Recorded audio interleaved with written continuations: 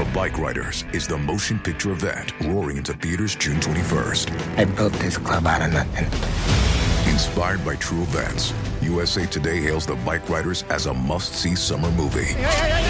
Starring Jodie Comer. The club is changing. Austin Butler. Is that who we are now? And Tom Hardy. This is our family. Outsiders become legends.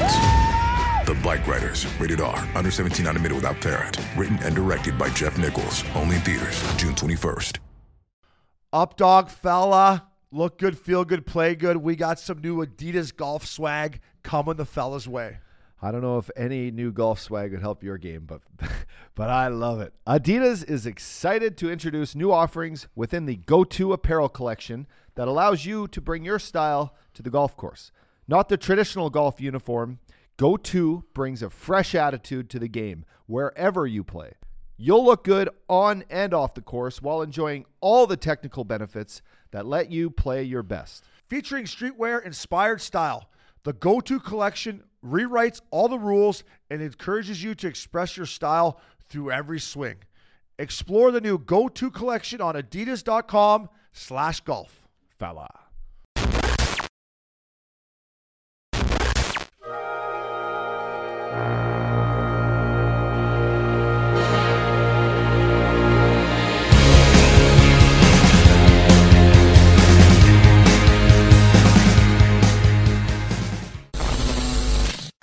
The one story I love, this Berkey would come into Portland once a month to watch us play, right? He'd come in, he probably just flew from the West Coast. So we'd get in there and he'd have the tie around the neck, Berkey style. He'd be like, oh, you got a chew?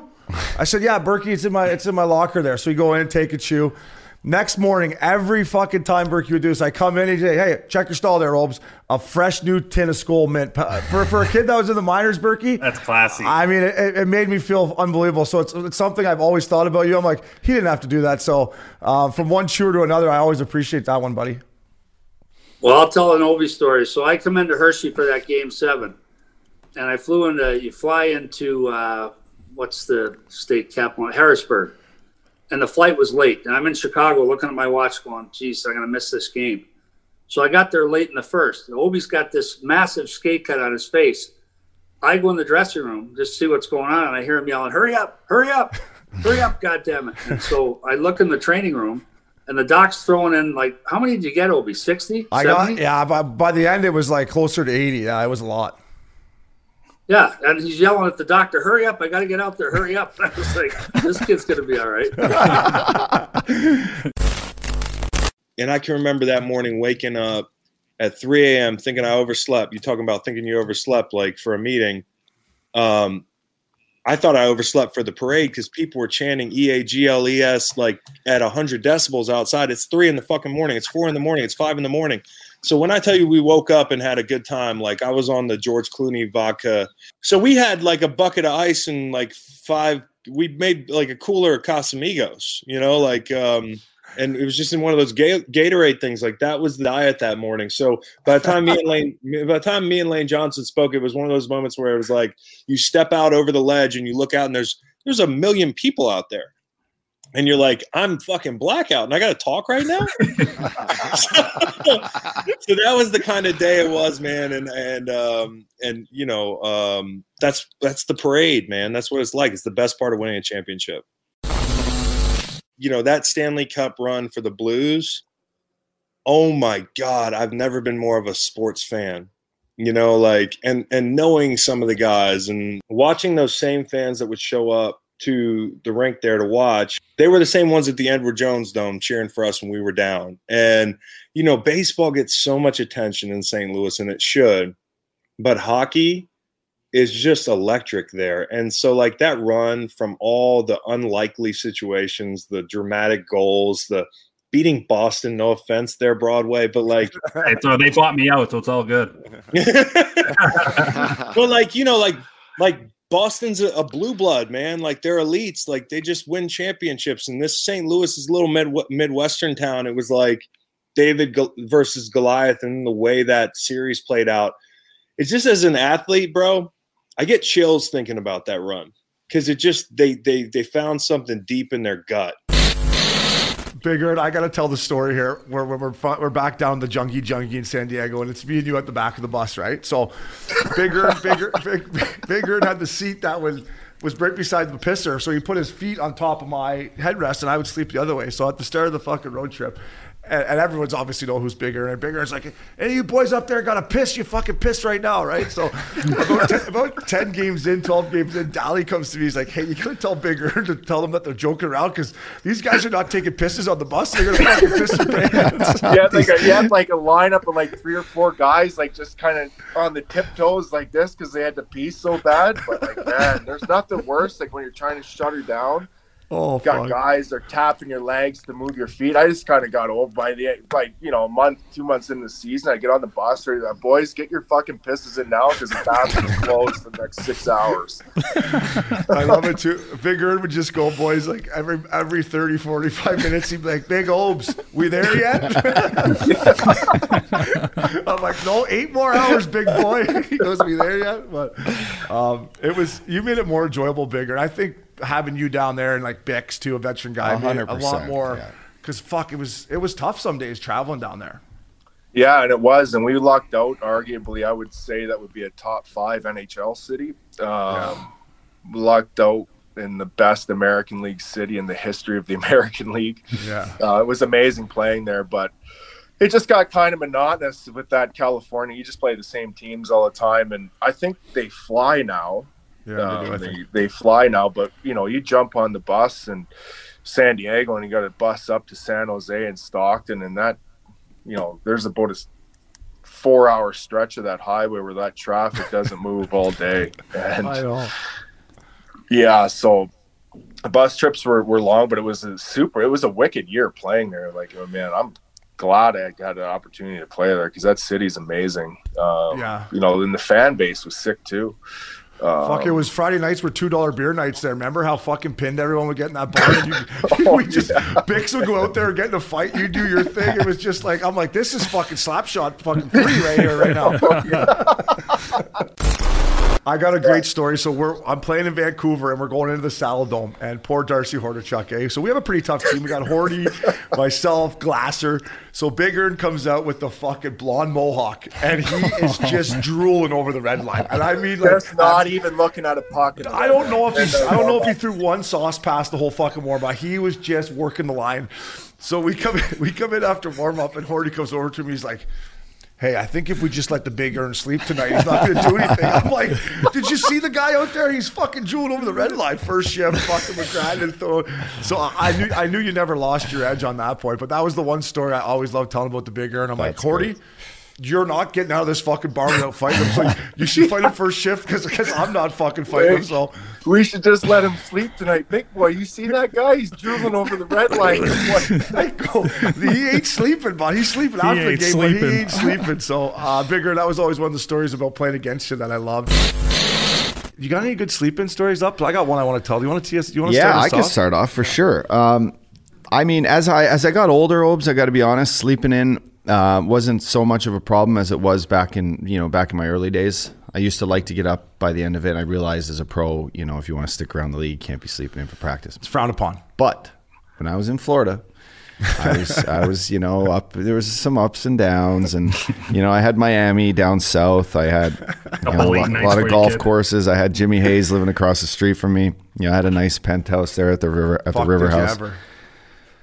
We were playing the Philadelphia Flyers, and God rest his soul, Ray Emery was in town, and a couple of boys, and we grabbed dinner, and then we went out and a couple beers, and I brought back a little gathering back in my place, and I wasn't up too late, but I sure as hell went to bed and was kind of kept up, and I stayed up for a little bit longer, and then you were busy.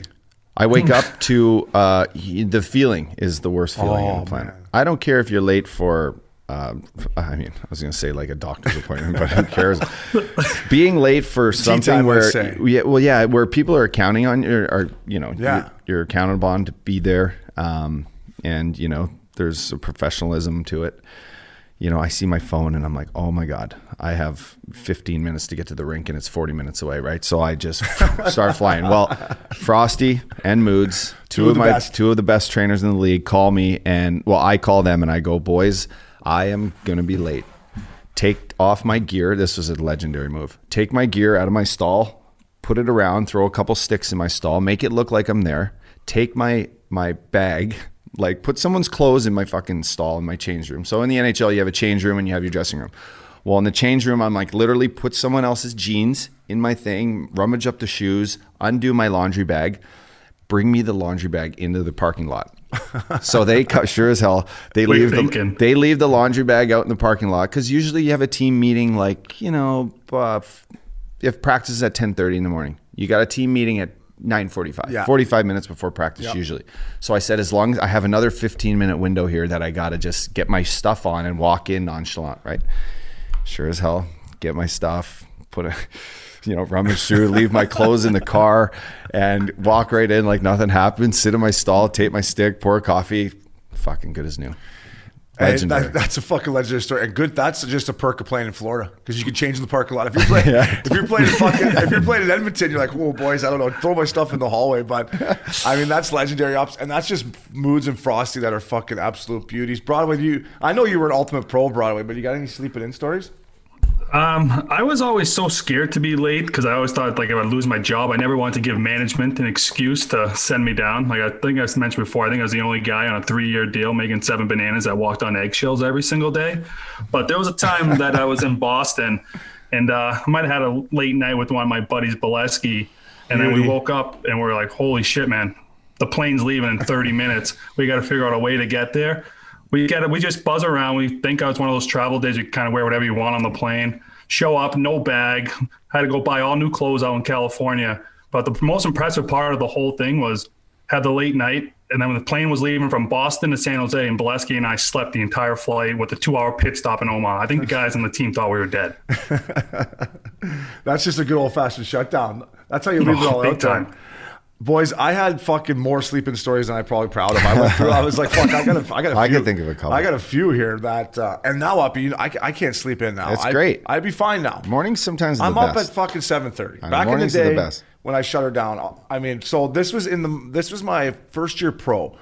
So did you ever play in Salt Lake City? You guys, the miners, yeah. Tough air up there. Yeah. So this was during the day. I went and had my morning skate, lunch, and then I went back to the hotel to shut it down. You know, they had those nice fucking blackout blinds, man. So I don't forget who my roommate was, but anyways, I shut her down. I don't hear my roommate leave. I wake up. It's fucking 5 minutes before the meeting, before the game. Right, the game starts in an hour and a half. So I throw on my suit. I get out of the hotel room, and the hotel in Salt Lake is right where the rink is, but there's like a parking lot that's probably like 2 football fields wide. And I'm in my suit and I start digging. I'm just digging, right? And sure enough, fucking all-time beauty, Grant Fuhr is the goalie coach. Whitey. Yeah, Grant Fuhr is the goalie coach for Salt Lake. It's Phoenix's farm team. So I run by Furzy. I'm like, fuck, Furzy, how you doing, buddy? And he just yells back. He's like, don't worry, kid. Could happen to anyone. And I just started laughing. And that was like the one thing that he was like the perfect guy to run by at that particular moment. But I'm going to tell the story. So this is how I met the Fact Daddy. So I go to Denver. I sign a 1-year fucking deal. I take a little haircut. I was going there. I'm like, I don't know anyone. This team was fucking terrible last year. Like, what the fuck? So I come in the room and I know who Ryan O'Reilly is, but I've never met him or whatever. So there's O'Reilly's stall. And he's obviously, of course, he's upstairs in the gym, right? So the music's on. A Factor comes down with this sick little flat brim hat on and fucking this like looking pretty juicy. I'm like, fuck, guy's got good style. And then finally I'm like, you know what, boys, can I play some tunes here? Because this music's fucking brutal. Like, oh yeah, go ahead. So I put on My Morning Jacket. And then I just look over and it's like bump, bump, bump, bump, bump, bump, bump, victory bump. And dance. I look over at fucking Fact Daddy. He's in the corner going bump, bump, bump, bump, bump, bump, bump, bump. I'm like, hey, you want to grab lunch after practice or whatever? So that was when I was first like, Fact Daddy, I think we might have a lot in common here, fella. Yeah, that's where it all started. I think it was My Morning Jacket. I think once that came on, I think it became tight right from then. Yeah, it was just a time. Yeah, it is a time, and it's the first time I ever got to meet him too. Was when you invited him to Bonnaroo. You're like, guys, the Fact Daddy is a man amongst his years, and he loves MMJ, and you should see this guy bounce around like a concert. So, you know, if we can add an extra guy, and we will make room for a guy like Ryan O'Reilly, no matter when, he's coming. So that was the first time I ever got to meet him, and it was, I mean, good times ever since. That Bonnaroo ruined me, I think, for festivals. I don't think I can ever go to like another one, like just that setup and that whole thing. It was like, I don't know, the golf carts, our setup. We had the smoke machine, the lights going, and they're just like right outside our bus. It was just. Well, yeah, but we also had entertainment because you were there, bro. So yeah, and then Fact Daddy brought the old 6-string with him and started strumming it after late night when we're sitting on our bus with Long. We had Longer on a couple weeks ago, Fact Daddy, and he was talking about that. Like, you guys had the sickest setup. O'Reilly was playing the guitar. Like, the band would come hang out with us, certain guys. It was just like a little jam session. I remember Factor gave me, I can't play an instrument to save my life, so Factor gave me remember the little egg Factor? That's like, you're like, here, just shake that. Just shake that. A little shaker? Oh, my God. The big man have any rhythm? Oh, yeah, he's got rhythm. Have you ever at the club? Yeah, totally. I was Sure going to have. say, you ever seen him back in at a nightclub when he steps up on top of the couch and just gets moving? You're like, God damn, he still can move. The guy can still move. I could dance. We got to bring up the fantasy too. Yeah, so fantasy Factor. We got to talk fantasy football last year, Factor. When I'm in Switzerland, and you were still over here leading the charge. Go ahead. I'll tee it up. So fucking Larry Flowers thinks you threw the last week of fantasy football and dressed Drew Brees instead of whatever quarterback. Oh, it was Allen. Josh Allen. Yeah, you had Josh Allen, who absolutely fucks. I won so much No. money on Josh Allen this year, but Yeah, I'm a Bills fan too, and I think I put Allen in. Perfect. I don't. So you know what? Yeah, There's I not don't- even a fucking debate. So anyways, to Flowers is dumb. I'm like, first of all, fucking Ryan O'Reilly would not throw a fantasy fucking football game. And like, there's not a method behind his madness. And you just told us what the fucking reasoning was. So we can finally put it to bed. yeah. So I played him in the last week. Yeah, and he and thought- I needed to win to get in or something. And Fact Daddy was already leading the league. Yeah. So anyway, he does what he does to his team, and I'm like, fuck, I got to get in here. So I line up my team. I get in. Flowers, who still got into the playoffs, was upset that had you not taken out Drew Brees, I guess I would not have gotten in. And then fucking I end up going and winning the whole thing. Yeah. Shocking. So Fact Daddy, he still hasn't paid. He still hasn't paid. And the reason I brought it up is because of that reason alone. He hasn't paid, and he thought that you and Uppy had a little side deal going on, that you threw in Josh Allen to fucking fuck up the whole pool. I'm like, the fact that he wouldn't do that. So Flowers, we heard it from the Factor. Pay your fucking bet. He still owes $1,000 ups. Yeah, he sure does. We'll get it off him this weekend. Yeah, perfect. So what do you want to talk about, let's talk Flowers? about, What do you want to fucking to all talk you about? listeners out there, listen to me. Let's talk about Unfortunately, fantasy they have to football. listen to you right now because you're talking on our podcast. Fantasy football. They could fast forward. They don't Oh, you you don't want wanna to fa- talk Ryan about O'Reilly. We don't want to fast forward through this because you guys took a shot at me with Fact Daddy on the other day, and now it's time to speak the truth. Well, we only took a shot at you because you owe someone $1,000. You owe the $1,000, Okay. bro. Hey, So- who does he owe? and that's me. Okay. Uppy. So here's Which is going to go in the Mr. Curfew accounts. Will be great. everyone that listens to the show, you're caught up on what's going on here. Now it's my time. Here's the deal. It's the last week of the season. Uppy is ahead of me by literally like 3 points. Now, whoever wins, if we both win the last week of the season, whoever has the most points. So basically, if we both win and I have 4 points more than him, I get in the playoffs. Gotcha. So, me and Cody watch, and we see what guys put in what players on a weekly basis. I wake up the next morning. Cody and I had talked about this the night before. Like, what if Fact Daddy doesn't play certain players because Uppy needs to win and he needs to outpoint me big time. So you're already thinking of ways to cheat. No. Yeah, No. he's a cheater. Fact Daddy You're has, admitting right Fact now that you Daddy- already thought of listen ways to to me. cheat. Fact Daddy has Drew Brees, who's the best quarterback in fantasy football. He's got Julian Edelman.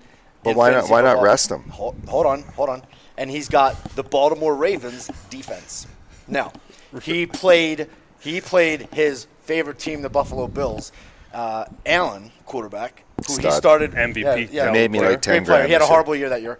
He played him one time. 10 grand. Nice. One time during the regular season of fantasy football.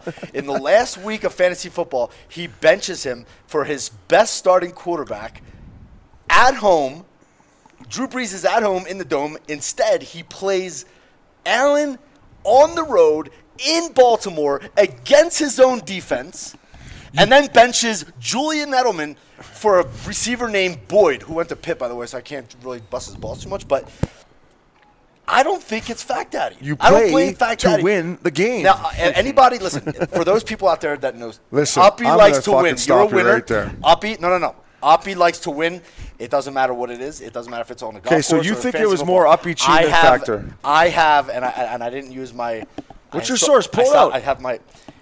Who is it? I have no doubt that it's not Fact Daddy. He's a good guy. He loves you, Uppy. You called him. You asked him for a favor. I woke up the next morning. I noticed he benched his whole damn team, and that's called collusion. Now, me and Uppy. Is this true? This is a fact. Not true. It's 100% fact. And listen to me. I need proof. Me and Uppy went at it. Exactly. I've never been in an argument. I've never been in an argument with Uppy in my life. We got in a full-on shouting match, and eventually I looked up. This is why he hasn't paid. And eventually, he's a cheap fuck. I'm talking to Uppy, and I said this to him. I said, Uppy. What'd you say? I said, Uppy, you swear right now on our friendship. On our friendship. Wow, he's going friendship. You swear right now on our friendship. High school He style. might have had his fingers crossed. That you didn't do that. Swear. And you didn't. I didn't. I could swear right now. I did not call him. And he didn't. I was in Switzerland sleeping, not even paying attention. All of a sudden, I'm kicking this motherfucker's ass. Yeah. And so anyway, and then I happened to win the whole fucking thing. And he would have not have won. What is the story? Story goes, I would have not only made the playoffs, but the breakdown fact, I would have won the whole damn thing. And then these guys were calling me trying to get my $1,000. But you got to win the playoffs. You don't even know what's going to happen. I was colluded against. It's illegal. Anybody that follows fantasy football knows. Last place all year. I went on a run, 5-game winning streak. At the end, my team was buzzing. I had 6 running backs, and then this guy comes along and. Did I tell the story of when you slept in for Fred Couples' fucking tea time? No, you didn't. Go ahead. It was a Saturday, probably 5 summers ago, when Freddie just joined our club at Big Canyon. Yeah. And I had a party. I was living at Cam Fowler's place in the summer. Yeah. Sick pad. Thanks, Cam. And he had the NBA Jam in the back. Yeah, he's heating up. He's on heating fire. Up. Anyway. We have a party. Obes, you're upstairs, passed out in one of my rooms, but I'm like, I'm gonna get this guy up in the morning. We got a tea time at like 8:30 Sundays, which is a tea time now that we actually enjoy and we make all the time. Love it. But fuck, boys, you should have seen me trying to get Obes out of this bed. First off, I can understand why you would want to stay in bed with whoever was there with you, but I'm like, Obes, we're literally golfing with Fred Couples. Like, this is your idol. Yeah. Get up. I'll throw you in the shower. I got your golf clothes here. You're like, fuck off. I'm not getting up. So sure as shit, I'm like, I ain't leaving here without you. Like, you're fucking coming. So it took me a while, maybe a little cold shower or two. That was the first story. The second one at Shinnecock, which was...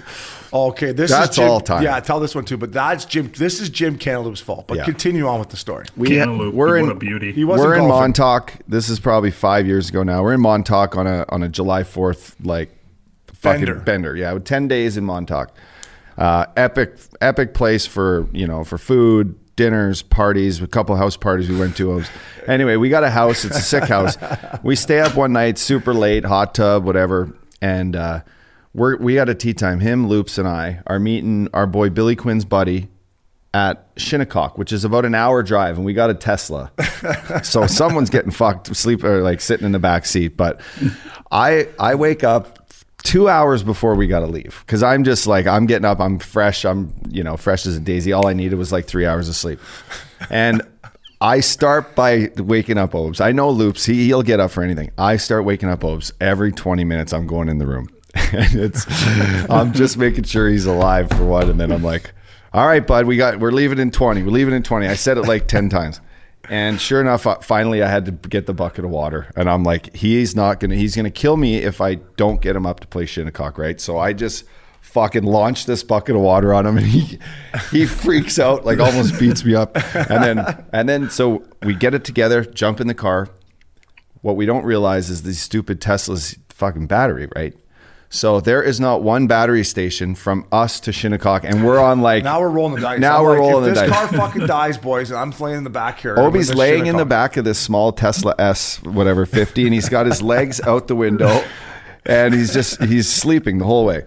So we get to the clubhouse, we park, the caddies or whatever meet us at the car, grab our clubs. Obi just fucking... It was like a bear waking up for hibernation. He just gets up, he's like, oh... And then, so doesn't say a word. He's got that look on his face. We're like, oh, just let him go. He's going to go grab a coffee. We walk into this clubhouse. It's over 100 years old. And we walk into the men's room and we're like, holy shit, look at around. Like, it's all kept classic, old school. First thing Obes does is just smash the door open. I got a shit. Well, get out of my way, boys. I got to take my morning crunch here. Heads off, right? So we go hit balls. I'm so fucking drunk. I'm hitting a wedge. So I get to the range. The boys are like, how you doing, Obes? I'm like, I'm fucking in one, bro. Like, I'm in one. Oh. So Jimmy Cantaloupe, the night before, Uppy goes to bed, and Cantaloupe's like, it's me, Cantaloupe, and a few other people, and Jimbo. I'm like, I got to go to bed, Jimbo. And he's like, oh, what? You're playing Shinnecock. What, are the greens there better than somewhere else? I'm like, yeah, they are better. It's like top 5 course. Better. It's a fucking sick track. So anyways, Jimbo, it's my own fault, but Jimbo talks me to staying up late. Broadway, I'm hitting wedges on the range. 120 yards, I can't see the ball. Like, I hit my club, I can't see it. So get to 1, make par. Get to 2, make birdie. Yeah. Get to 3, make par again. And the boys are like, okay, I'll settle down. I'm like, boys, don't worry. It's fucking coming to an end here. I think I shot like fucking 90 or something. The wheels are coming off quickly. It was the year before the U.S. Open there too. It was badass. It was badass. Yeah. But so we go to, fast forward, we go to Montauk the next year, and we got National lined up, right?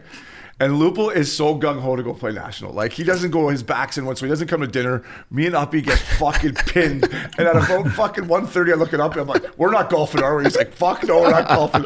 So Loops wakes up in the morning, and Loops is texting the boys. He's like, what the fuck's going on? And me and Uppy are out cold. We wake up, he was so, remember how choked he was? He's like, yeah. we'll never get a chance to get on National. We'll never get a chance to get on National again. We're like, fucking relax, Loops, we'll get back on National. Yeah. So we learned our lesson the second time. Anyways, totally. We'll just call my brother. My brother's got to hook up at that Trump National. He'll get us out there. No, it wasn't Trump National. It was the National. National Golf Club. Yeah. It's over. Badass. Yeah. No, Loops was actually not far off. It's a sick track, and once you blow one invitation, you usually don't get the second. But we got there. We got there. But in Loops' defense, it was a great track. But fuck, we were having a time. Yeah. Right. I wasn't ready to go to bed just yet. So, Dobes, I owe you an apology. I slept in, as you can tell, my boy William Scotty Upshaw. That was 2 stories. I'm sure he's got about 20 of them. So. The segment is brought to you by Good Life. What's that promo code up, dog? Promo code Curfew20. Visit our friends at Good Life at www.goodlifeclothing.com. Curfew20. Buddy, I used to love snapping it around. Me and Obes love talking about snapping it around, like hard, crispy passes. And speaking of crispy, our centerman that we had, Kyle Brazia, like what a good line, what a good combo. In practices, okay, so it's slushy. I can't handle the puck. Neither can Revo. So we're like, hey, Brody, Crispy, don't fucking pass us the puck today, all right? You're going to do the shooting. You got to do the carrying the puck over the line. But, fuck, we had a good line. Do you remember how he got that nickname? No, but I'd love to hear it because, I fucking forget everything. So I can't remember where we were. I think we landed in Florida maybe. And we all went out and we started playing What Are the Odds? And so remember we had... So Crispy, I can't remember who it was, but said, what are the odds that every time you snap a pass tomorrow, you yell Crispy?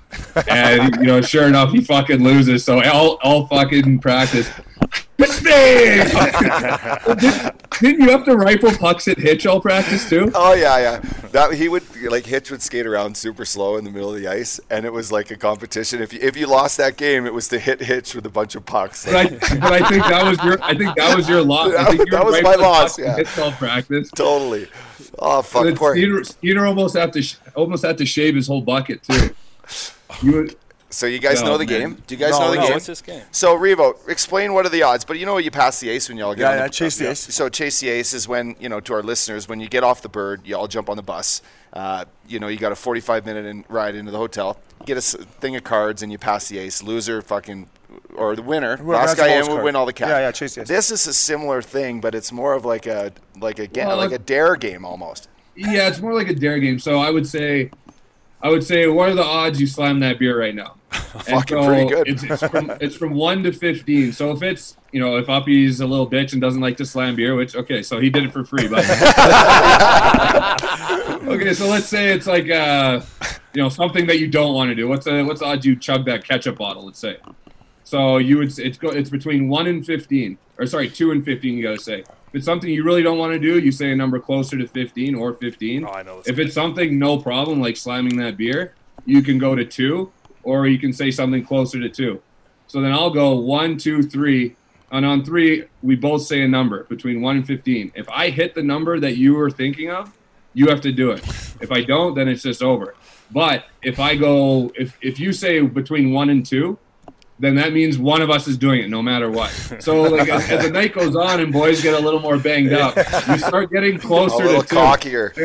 I remember we had Bobo. No, we had Els. I don't know if you were there yet. But we had Brian Elliott. We were at this restaurant. And he had to go up to this table of girls and just grab the ketchup bottle, slam a little bit of ketchup, look at the girls, be like, tomatoes. And the thing is, you're not allowed to say anything. Like, you can't say, hey, I'm playing a game. So it's got to be like, you just got to do it and shut the fuck up. That's great. See, you know you're on all beauty teams when they like you do some of this shit. Yeah, right? yeah. That's fun shit. I love watching Uppy play, right? I watched St. Louis games when he was there and you guys were there together playing on the same line. And I like busting his balls, but you're not tough. But, man, were you tough? I will fuck you up right here. You're not tough, but he would be so tough out there when you guys. I had the second and third toughest guys in the league. 100%. You always have. It's a great role. I'm telling you, it's a great role. And then if you put a couple biscuits in the net, fuck, it's all good. I love watching you play up. You just being who you are and just go full up, dog. Always looking over your shoulder. Where's Revo? The best thing about playing two with Revo is, and we had Hitch as our coach, right? No matter what we did out there, we always fucking tried hard, right? We were always like, if we were, you guys had a great if we fourth fucked line. shit up, Revo, great fourth line. We would back check hard, and we would try to kill guys, and we would try to not take penalties. I would take a lot, but Hitch, we'd turn around. If Hitch was giving it to us, we'd be like, fuck you, Hitch. All right, we're trying. We're fucking trying out here. That was the best thing about Hitch is like, he was the guy or hawk shit to the point where it's like, man, you just got to shut up. Please just shut up. But if you gave it back to him, he loved it. He loved it. I remember. I don't know if you were there or not. It was Yosi was the assistant, so you were there. Yeah, I was there. Yeah, I was you there. Been there. Yeah. So we come off from a shift, and I think I turned it over, and they had a couple scoring chances, and I sit down. So I'm all the way at the very end on the left side, and Hitch is just fucking screaming, Reno, you gotta get the fucking fucking yeah, I know. I'm honest with myself up, so I'll say, yeah, okay, my bad. But he kept cheek right a little bit. Now I'm sitting again.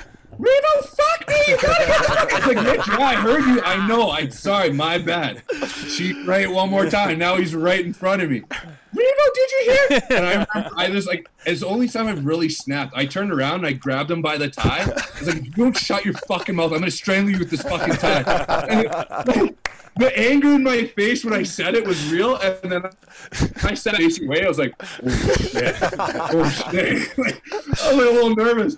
So, I didn't know what was going to happen. So, the next day we get to practice and Yosi comes up to me. He's like, hey, you probably can't say that to a coach and grab his pilot. I was like, yeah, you're right. He's like, you should probably go apologize.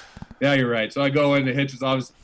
Hey, Hitch, my bad. I didn't mean to grab your tie and say that. He's like, what the fuck are you talking about? Don't worry about it.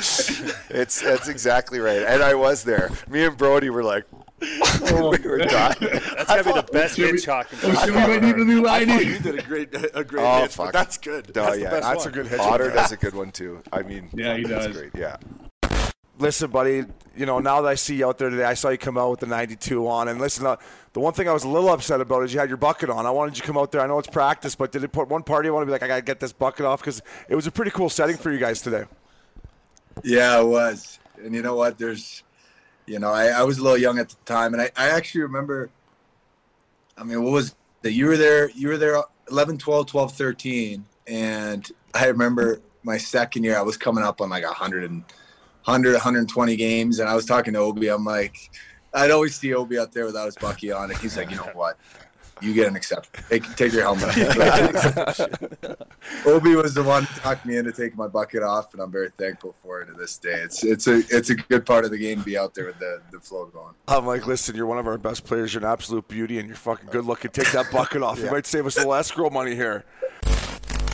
Oh, man, this would have been 2017 when I went to New Jersey on a PTO, and they were just starting to change the rules, the stupid slash and penalties. Mm-hmm. So I get my first game in there. Obviously, I'm a little nervous. Get on the ice 10 seconds in. Minor slash and penalty. I'm like, you gotta be kidding me. Get out of the box. Go off, take a face-off. Face-off violation. Because remember they were doing the face-off violation? I got a face-off violation penalty. So now I'm at 2. Now we get to the second period. I take a hook.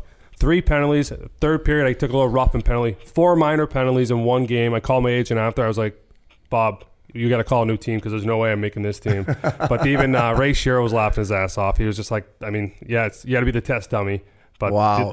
If they're going to call the game like that, it's going to be a long year. That's a tough feeling, though, when you're on a fucking PTO. 4 minors. Hey, Mr. PTO, worse, if you get boys. 4 minors, you're like, yeah, well, I'm going fucking back to the junkie. I thought I was going home. Just give our listeners, you did something that's fucking National League, beyond National League. Yeah, so, geez, Obes, it's been a couple weeks since we got back from McKenna. At McKenna, I got to know Michael Meldman, who is he's the pioneer and the visionary of what's Discovery Land Properties. And for those of you who don't know what Discovery Land Properties are, there's about 23 private club, membership-based, kind of like landmarks all throughout the world. And we've been to a bunch of our friends own them.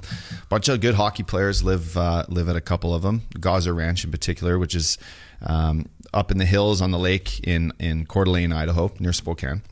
And anyway, I had a first work trip. I went out to Baker's Bay, which is in Bahamas. I went out with my boss, JJ, and one of our close friends, Craig Manchester, and his family. Craig was going out there to look at a property. Of course he was. So, so we flew out. We did a little bit of golfing. We got to know the area. It actually got hit by Hurricane Dorian about a year and a half ago. Kind of wiped out the whole island, which was devastating. There's still palm trees and some boats kind of, and debris kind of on their property. It's devastating to see, obviously, a country to have to go through that with not much money supplied to them in relief funds and whatnot. So it was crazy, but it was a really, really fun trip. Highlight of my trip while I was at Baker's Bay was getting my hair cut by Tom Brady's hairdresser. Always goes back to his hair, doesn't it, totally. Broadway? Always goes back to his hair. This gentleman, Peony, who is just an absolute legend, had his clippers there, went over to his house and sat in a chair, like right looking at the ocean, and shit, he cut my hair and made it look... I'm like, can you make me look like Tom Brady? Well, like, I mean, you look good, fella. Fucking try it. I know I won't have seven rings and a smoking hot supermodel wife, but if you can trim up the sides, you got more kills than him. I'll tell you that. That's 100% he does.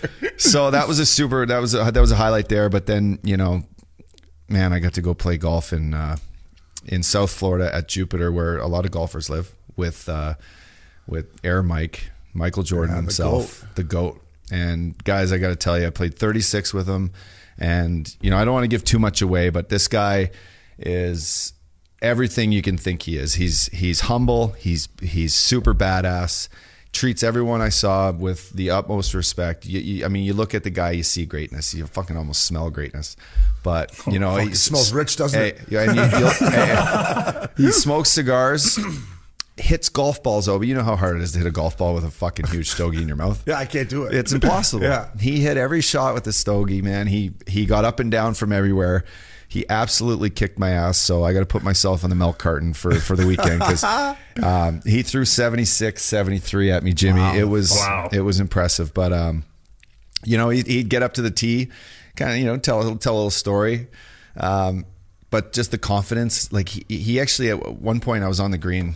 I had like maybe a 5-foot birdie putt on a par 3, and I was playing like shit. And he misses the green, so finally I'm like, I'm going to get a shot back here, right? I was down probably 2 going into like 13 or 14. And he's got a bunker in front of him, and then about a 30-yard green to work with to the pin. And all of a sudden I'm standing up on my putt, and I see the caddy like take the pin out. I'm like, what the fuck? Fucking Nicholson style. So I'm looking at Jordan, and I see him just a couple practice swings, steps up and throws a fucking nasty chip to about a foot.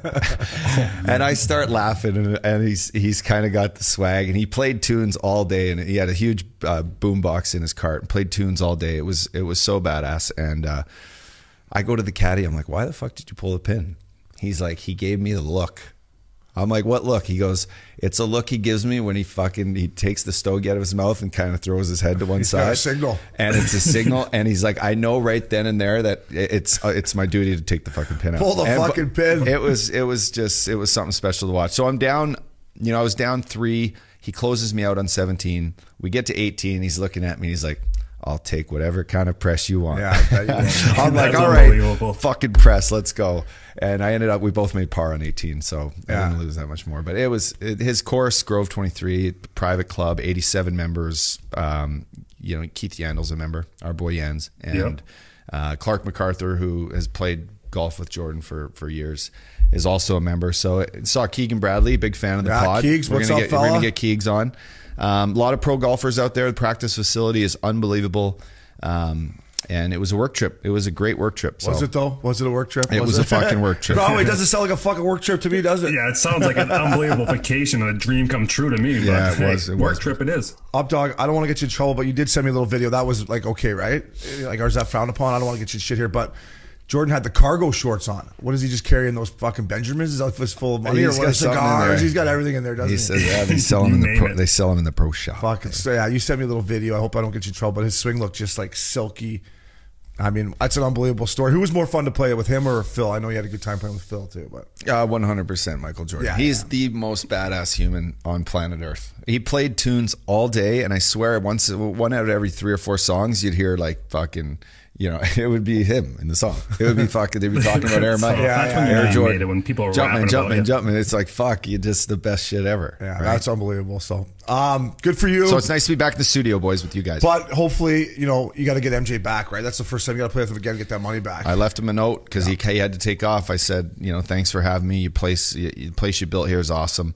I need a better partner than my boss JJ when I come back. And here's the money I lost, and I'm coming back for it at some point. So, but my rookie party was in Dallas, and we had an unbelievable start. Remember, we won 10 or 13 straight to get it going, and I was lucky enough to sit in the corner with Flash and Getsy and Prongs was over there. So I just remember I was at my rookie dinner at what's the state called in Dallas, Earl and Sam's or Sam's and it's. Nick and Sam's or something like that, right? Yeah, so I'm like having a great time. I just enjoyed it. And this beauty over here orders 2 steaks. He had like the ribeye. Do you remember that? I'm like, what a legend. I'm like, boys, Pence, table just ordered 2 steaks. That's fucking nationally moved right there. And the lobster tail. Yeah. And I used to order one Louis 13. Yeah, she did. And then we had shots with the rookies and obviously that was like 2,500 bottle. But and then I always offered that one of the rookies, but they never wanted to take it, so I kept it. Have another. Yeah, exactly. Good. Okay, I'll take another. Actually, the first year after the season was like there's 3 charity things that I promised to go. So Wednesday I went there. I told my wife I'm going to drive because I made a few cocktails, whatever. Glass of wine. But so it ended up having a great night. I left my car in the valet, take an Uber home. Then next day it was another event there. I said, you know what, I'm not gonna drink anything tonight. Well, I left another car there. so then Friday, I said, you know what, I'm tired, and of course, after a couple of drinks, it's fun again. I left the car there again. So then Saturday, I told my family, okay, we all go. My 2 boys were driving. So I said, okay, whole family, we go to dinner. And then when we pulled in the valet, the guy said, Mr. Solana, you still have 3 cars here. I said, I do. That's why I brought the whole family, so we can drive everybody home. I have a question for you guys. Yeah, do you guys, what do you, now that you're not in the league anymore, do you guys miss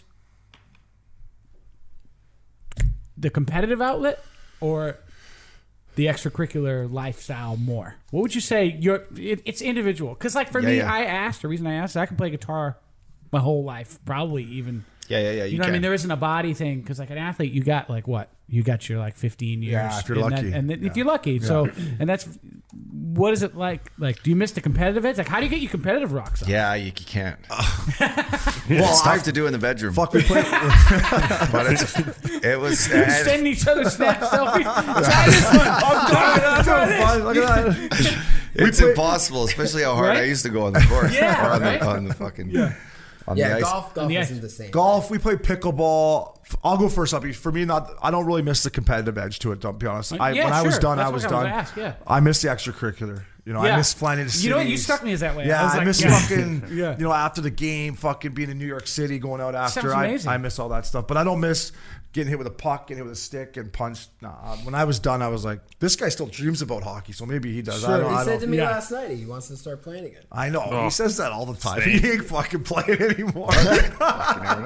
Maybe in your Monday nights he'll play with you guys. But I miss everything about it. Yeah. I miss the scheduling. Yeah. I miss showing up in the mornings, having coffee with the guys, shooting the shit about anything and everything. Yeah. I miss being able to hit a guy whenever I want, or fucking slash him whenever I want. Even in practice, like fuck it. The guy, if I'm pissed off, I'm gonna fucking do something about it. So there is a thing called playing guilty then in music too. Absolutely, for sure.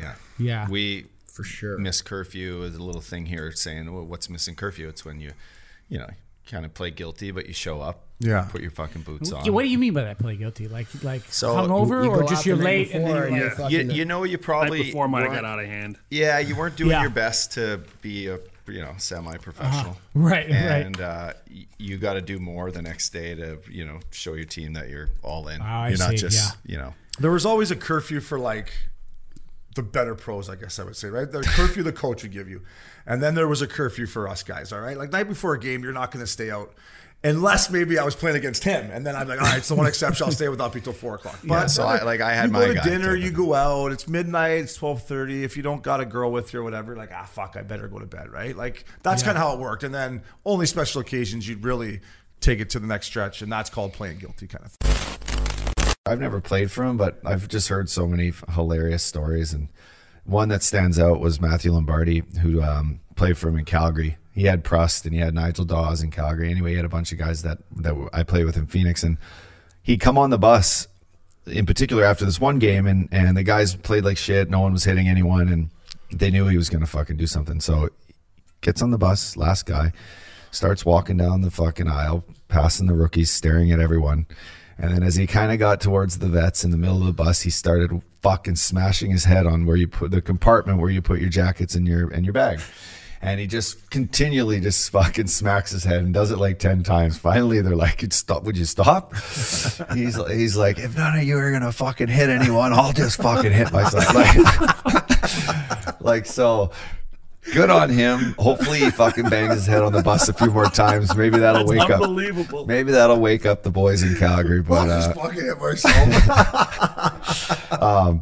So you know what it's like, boys. You get those old school guys. They got all their tricks up their sleeve for how to get the boys fired up, and Daryl's definitely one of them. So that's a great story. The thing about the story about Zdeno Konopka. So we're in the conference finals, Maggie. You remember this? We're in the conference finals. Yeah. We lose game 1 to Hershey, and obviously our mentality then was, let's go get in a brawl. So I go out and try to fight somebody. Konopka goes out and try to fight somebody. Gillies goes out and tries to fight somebody. So Konopka had left the room. We come in, and Kevin Dineen, your boy Dino's like, you got to lose with class and win with class, and we didn't lose with class. And then Tim Brent stood up and said, like, yeah, it's a fucking joke what O'Brien and Konopka did, and fucking Gillies, like, we got to be pros here. So Nopper and PA were living together, so they catch wind of it. I'm back at my house, and I live in the same condo as Tim Brent, and I'm having a glass of wine with my girlfriend Anna at the time, and I hear a and it's fucking Konopka and PA. Konopka's like, "Where's Brenter? What fucking condo does he live in?" I'm fucking fighting him. I'm like, calm down. First of all, you can't fight our second line center in the Eastern Conference Finals, and you just can't fight anyone. Have a glass of wine. But that was the type of guy he was, PA? You talk about the jungle, right? So the third year, me and Mango are back down in the jungle the third year. We got Konopka, me and him, and our room is whatever. But so we talked to Dino. We're roommates on the road. You remember we're roommates on the road, Mango? Yeah. So I'd bring my little weed fucking whatever. I'd bring my little, like, I don't think it was like a one hitter back then. You remember the ones you got little cigarette butt. The little cigarette thing. So me and Mango would get in the room. I'd put the towels down on the fucking door and everything, and we'd hit the one hitter. Like 15 minutes later, PA would be like, I hear someone. It's the coach, I think. It's the coach. She's like, and we would just fucking die laughing. Do you remember that, Mango? Oh yeah, that was good. I want to ask you about another former teammate of yours. We had him on, the Big Earn. I know we know he has a great role with your organization. Now with COVID, I'm not sure how much you get to see him, but just what Big Ern means to you as a friend and what he's done for your organization in Calgary. Yeah, he's obviously doing a great job. I think he's been more on the development side lately because Ray Edwards, who was head of development, has been the assistant coach ever since the coaching changed last year from Bill Peters to Jeff Ward. And so he's been working more on the development side. But with COVID, he hasn't been around us much or at all. I haven't really seen him around the rink. I know he does most of his work with Stockton, and having a guy like him around is always great. He's always happy. He's always chirping. He's always, he's always got a story to tell, that's entertaining. And I love hearing him. Me and him talk every day for sure. Whether it's just him sending me some, messed up picture. He sent some fucked up things over. He sends the most to the text. Sense of humor, but it's, you love it. But you know what? Hey, big boy. Me and him have been friends for 11 years now. I remember, he came to Boston actually on a trial in 2010. Peter Shirelli brought him there because Peter had him in Ottawa here. Actually Big Ern didn't have a place. He was at the hotel and he kept, in Big Ern style, he kept, saying how painful it was to be at the hotel. So I actually let him. I actually had a pretty sick. I had a 2,000 square foot, 3-bedroom, 1-floor apartment in the North End in Boston. Unit. Yeah, it was a sick spot. So I was like, I'm just here with Britt. Come on over if you want to live with me. So I let him shack up with me for what was it? I think 2 months, and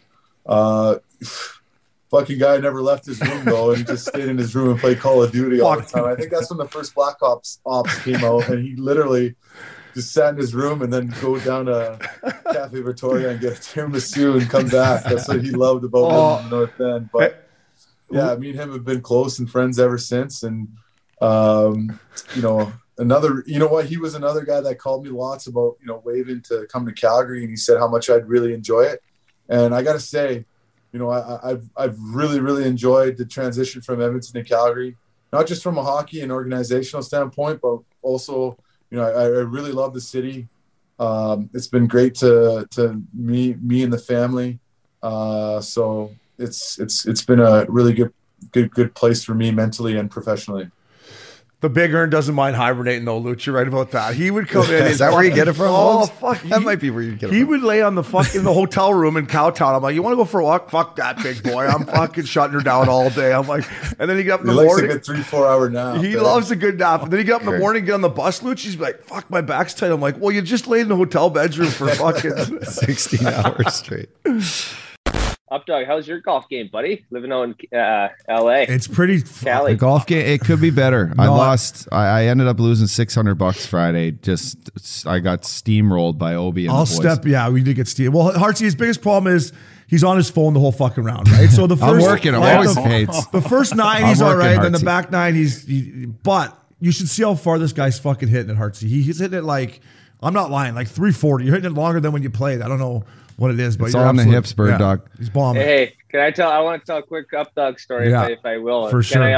Okay, feel free, bud. This is your platform. Oh, dude, I'll never forget it. I've never been mad at you before in my life, except for after this time. And I'm not going to say the course's name, and I'm not sure if this is going to ring a bell, but we're out there and we're playing golf, and you 4-wiggled.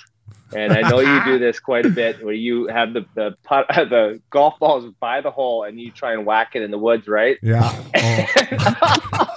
Did you clip him? And literally, I took a fucking divot. He rips a divot like 2 iPhones back to back, beside a cup, literally beside a cup.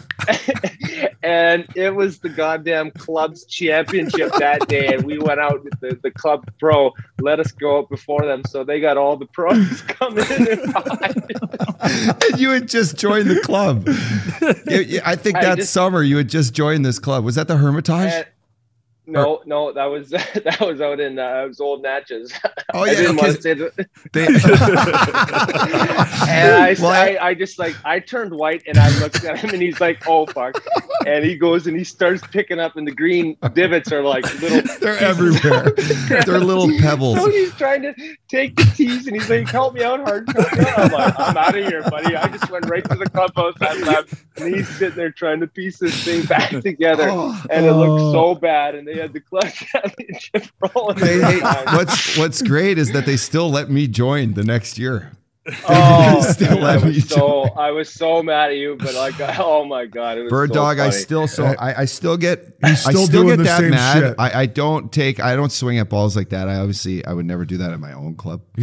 but I've definitely wanted to throw a ball up and just launch it like 400 yards with my putter. Yeah, like and a swinging Hart's, baseball. don't let him kid you. He fucking tossed his putter in the 9 pond like a month and a half ago, and then the newfie in him, he's trying to fish his putter out of the fucking pond. I'm like, Uppy, we'll get you another putter. Get out of there. It was a good putter. But anyway, yeah. Bird Dog on the ice, some of the antics he would do would be it would make everyone laugh. Coaches, I'm sure GMs, fans, from the Hartnell down to the time when you fucking threw your glove at Malone. Yeah, like if Ryan that ever Malone, happened yeah. right now, it would be all time. And it's not too long ago, but that kind of persona and what you did for the game that way, making it fun was something that your peers and everyone will always laugh and think of you with your long hair falling down, and now you got a kid's book. Thank you for the kid's book, by the way. Yeah, so you wrote a kid's book, but just touch on that. Touch on you just showing up to the rink laughing, and what that kind of can do to a team. And is it still an art? Is it still there? Do you see it? Do you see it with these younger guys? Well, I see Jimmy's brother in Philadelphia, a guy that just brought that dressing room together. And I think, not to toot my own horn, but when I got traded in 2014, I don't think they've had a guy like Kevin Hayes in Philly that kind of had fun at the rink. Yeah, like had fun at the rink, right? And, after a loss, you have fun and you go out there and work your ass off and get better that next day in practice. And, I think Ron Hextall, I don't know if he was a little bit too serious with that group and just kind of took the fun out of the game, right? And that's what it's all about. Oppie, I got to ask you, do you remember the one practice in Nashville? I think I might have been using, I don't know if it was a wood stick, but like a wood blade with a graphite shaft, and my stick broke at the bottom of it, right? So I had about this much of my blade left on there, and we're doing like skate out of the corner, pass the D, regroup, and go down on a 3-on-2, and my stick blew up on the first pass, but I didn't go get another one. I didn't stop the drill, so I'm basically with the ringette stick, and I'm skating around, passing it around. It goes on a 3-on-2, and I try and take a slap shot. I miss the puck. I fall down, and Trotsy's just shaking his head. He was so mad at me, I think, but all the boys were like, woo! Just loving it. Just loving it. That's hockey, though. Yeah. That I loved laughing in practice, like doing something so dumb, going like they would call full up dog, like just going complete full up dog. How about Bird Dog? I remember you in Philly too, Johnny Stevens. It might have been Hill. It might have been Johnny or, who was our assistant coach? He passed away last year. McElhardy. Oh, Jack McElhardy. Yeah, McElhardy. He was fucking awesome, by the way. We're doing like these 3-on-2 drills, and you came up and tried to make a play at the blue line, and they're like, get the puck deep. So the next drill, the next time he's up, he literally gets the puck on his half wall coming out of his zone, and he just rips a slap shot down the ice as hard as he can around the glass. Like, didn't get to the red line. Blow the whistle. Fucking come on, Hartnell. Like, be serious on next play. And he just gets to the red line and just rips another one as hard.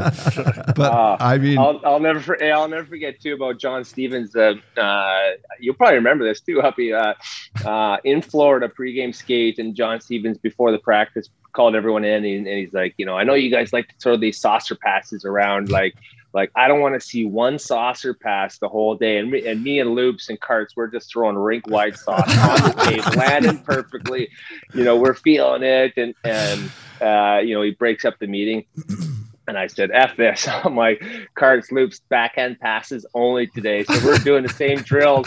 We're coming out on a 3-on-0, go down, regroup all the way back and shoot.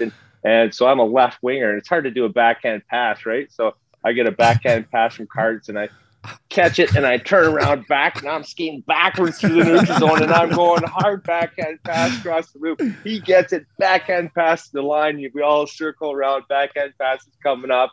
And I'm sure John Stevens like, oh my God, this Hartnell's an idiot. Like, but it was pretty epic.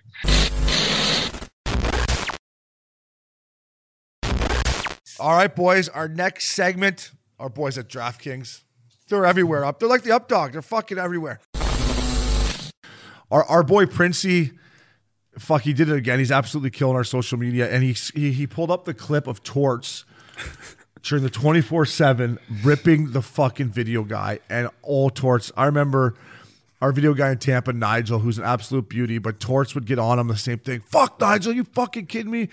Did you guys ever have a coach or a video guy because these video guys back in the day, they got abused. Like, you just sit in the hotel room, it doesn't work. They're panicking. Hey, you remember they're scrambling. They're trying to get it. Like, was there any coach that ever just went Tortorella style? For me, no.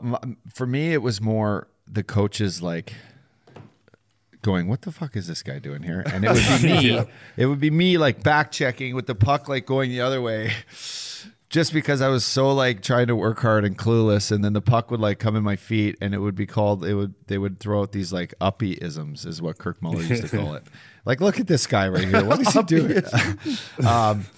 So no, but you know what? I always loved when you sit down and whether it's a bad game or it's a good game, and the coach he strategically knows when to like chirp a guy and who to chirp, right? Yep. Because at the end of the day, that's part of the business. We're all pros. We all like need to see what we do wrong and need to hear hear it on a level where he's trying to make a point. Sometimes you need like someone to really give it to you to make sure it like hits. Oh yeah. So I'd always get ripped on, but I loved it. Me too. Torch would rip me. I loved it. Torch ripped I love me. the guys' reactions too. They're all sitting there just holding their, biting their lips. And then the one coach, Hazy, was trying to like make a funny like song about it, and like Torch was not feeling it. No, he was. That's the last guy that I'd want to fuck up a video session for. And I wonder when it was. Like it seemed like Torch was like, not now. This can't happen right now. He's like, that's a major league fucking turnover is what that is. Did you ever have a coach, Hazy, that ripped the video guy or ripped you? Like Torch ripped me my second year in Tampa. I mean, every day. But it got funny at one point. No, I didn't. I never really was seeing like somebody get ripped, like the coach ripping the video guy. But the one thing I always remembered was when like the team service guy fucked up the pregame meal. That was the funniest shit ever. The guys would go nuts. I remember, especially when we played in Long Island, that like that Marriott Hotel, the one out by the Coliseum. That fucking pregame meal could have been the worst pregame meal in the world, and you knew that guy was gonna get ripped for it no matter what. I just remember Uppy on the fucking bird in Florida. I'm up on my farewell tour, and Uppy's like to the flight attendant guy who I think liked you. You're like, this food is fucking garbage. Right? Oh, yeah. No, how about the one time in St. Louis, our trainer, this guy, I won't even say his name, but he's not there anymore. He was only there for 1 year. And and by rights, he didn't get brought back because he was texting all day long. He's supposed to be the masseuse. He's just trying to get laid or what? Well, he was trying to. He was on Tinder all the time. And I'm like, you couldn't get laid on Tinder if you tried. Anyway, I come on the plane one time and all the apps are like already gone, right? And I look back. Yeah, he's a big app guy. He was a big dude. I look back, and of course, all the trainers and everyone sit in front of us. But this guy, thinking he was cool, was sitting behind me with a couple of the younger players, right? I look back and I see him gnawing down on these fucking spare ribs. And I fucking look back and I go, "Hey, Nate Dogg, how are the fucking spare ribs?" And the guys are all like this, and I'm like, fuck, my wires crossed, right? We must have lost or something. And sure enough, the Stewie comes back and she's like, "I'm so sorry. Like, I thought he was a player and there's no more spare ribs." And I just started leaning into him. Oh, buddy, same. So the teams I put on the media guy, like, "Hey, numb nuts, how's that chicken wing tasting? You got that one in you, bud?" Like, we don't worry about us. We just played 60 minutes back here. How the meatballs slide down up front there. Totally. He's on Tinder, fucking supposed to be massaging guys. I'm not going to blame him. I'm not going to give him a hard time for being on Tinder. But, maybe he's stepping up the Bumble. I don't know what it is out there. But last time we saw you beauty, we were at Gosser Ranch at the Tree Bar playing the member guest, and you were playing with the Wiz then too, right? Yes, sir. Mr. Ray Whitney. He's One a of my stick. Yeah, he's a stick. Probably actually the best golfer I've ever played with. Hockey He's player. sneaky good. He's so sneaky good, and of course Yeah. he shows up. He missed the year before. He was working. He was doing obviously NHL security and working at the head office, the big boy shop in New York, and so he misses the tournament. Came in. That was the one I won the year before, Obes. Yeah. Then these boys. I come in with Russ Who was Courtnall. your partner again? Russ Yeah. Courtnall. Oh, yeah. That's So right. we come back to to hold our title. And sure enough, Wiz comes in. I'm like, who you playing with? He's like, Graham Dillette. Who else would I play with? I'm like, how do you two get away with playing with each other at this member guest? Yeah. And you guys, somebody hung in tough though, right? Sheldon Surrey and his partner, you guys beat him in a playoff, Graham? It was like, I think we played that hole twice, and then they ended up just doing like a wedge off because it could have taken forever. Well, and then especially Wiz, he was really lobbying for it because they were getting a stroke on that hole. So he didn't want to keep playing it over and over and over again. Yeah, Gaza Ranch is such an unbelievable place to have like a tournament like that. Everyone's having fun, doing their thing, and then like the playoff, you get Kelly Chase driving down the fairway with like the speaker system in his cart. He's doing like what sounds like he's auctioning off fucking charity items. Probably is. And it's just awesome. I was actually with Sheldon Surrey. I was with Shelly this morning in Vegas. I just flew in. And I was like telling him that we had you come on. He's like, that bastard. He's like, he stole my. You got those, and the awards are great. Yeah, like it's a massive award you probably have in your garage wall. This big. It's old still cylinder. hanging up. Yeah. Yeah. So anyway, he wants another shot at the title. He said. Graham, Sorry, buddy. I just remember those boys were hanging tough. I'm like, fuck, Shelly's partner hanging tough, and then you just fucking dialed in this little wedge shot that was just like pure tour style. It's like, I was like, well, that's the difference right there between him and us. It was sick. Well, you know what? Wiz was good though too that week. We actually just played the Whisper Rock member guest because I'm not a member there anymore. We played that last weekend, and we actually took that title down too. So we're 2 for 2, and hope to be back up at Gaza sometime this summer again. That's impressive. And I could tell from I'm sure you did the same at Whisper Rock. You guys were drinking the whole time and still won the member guest, which I appreciate the most. I hate these guys that come to the member guest and don't drink to try to win it. If you're going to win it, fine, but you better be drinking with the boys up, dog. You don't get invited back if you're not crushing a few beers. Yeah. And no offense, yeah. Jimmy. Jimmy's on the wagon right now until his little baby's born, but yeah, you need the guys if they're going to try to carry that torch and win that title. You got to be boozing. Yeah. And then it leads me to my next thing. Like, I play golf with you and stuff. I knew you're a funny guy, but man, you on social media when you started ripping these guys' golf swings. Like, did you ever see it turn into what it is? Like, these people, like, they're licking their chops for you to fucking let them have it. First of all, did you ever see it? Like, and where do you come up with the material? Because everything is just bing, bing, bing, man. It's pretty impressive. I think the material comes from my dad. We grew up at this golf course, par 61, and it's just kind of like your blue collar golf course. And my dad would go get beers with his boys after, and I would just sit on the wall of the driving range and just watch like hundreds of just absolutely terrible golf swings day in and day out. And I think it just festered in there. I don't know. I didn't think it was going to be a big deal. It wasn't even my idea. Some guy tweeted at me one day in the random part of the night, and I just did one. And then I don't know why people lick their chops so much over it. As you said, they love it. It makes me laugh. It's all light and fun, but I just think it's because, we see a lot of bad golf swings, and golf is hard. So it's hard to have a good one. We could talk about Joffrey's, whatever he's got going on. We're still not sure what Luke's got going on there. Let's just not. How about we not talk about that? I got to send him my swing, boys. Just got to see this thing.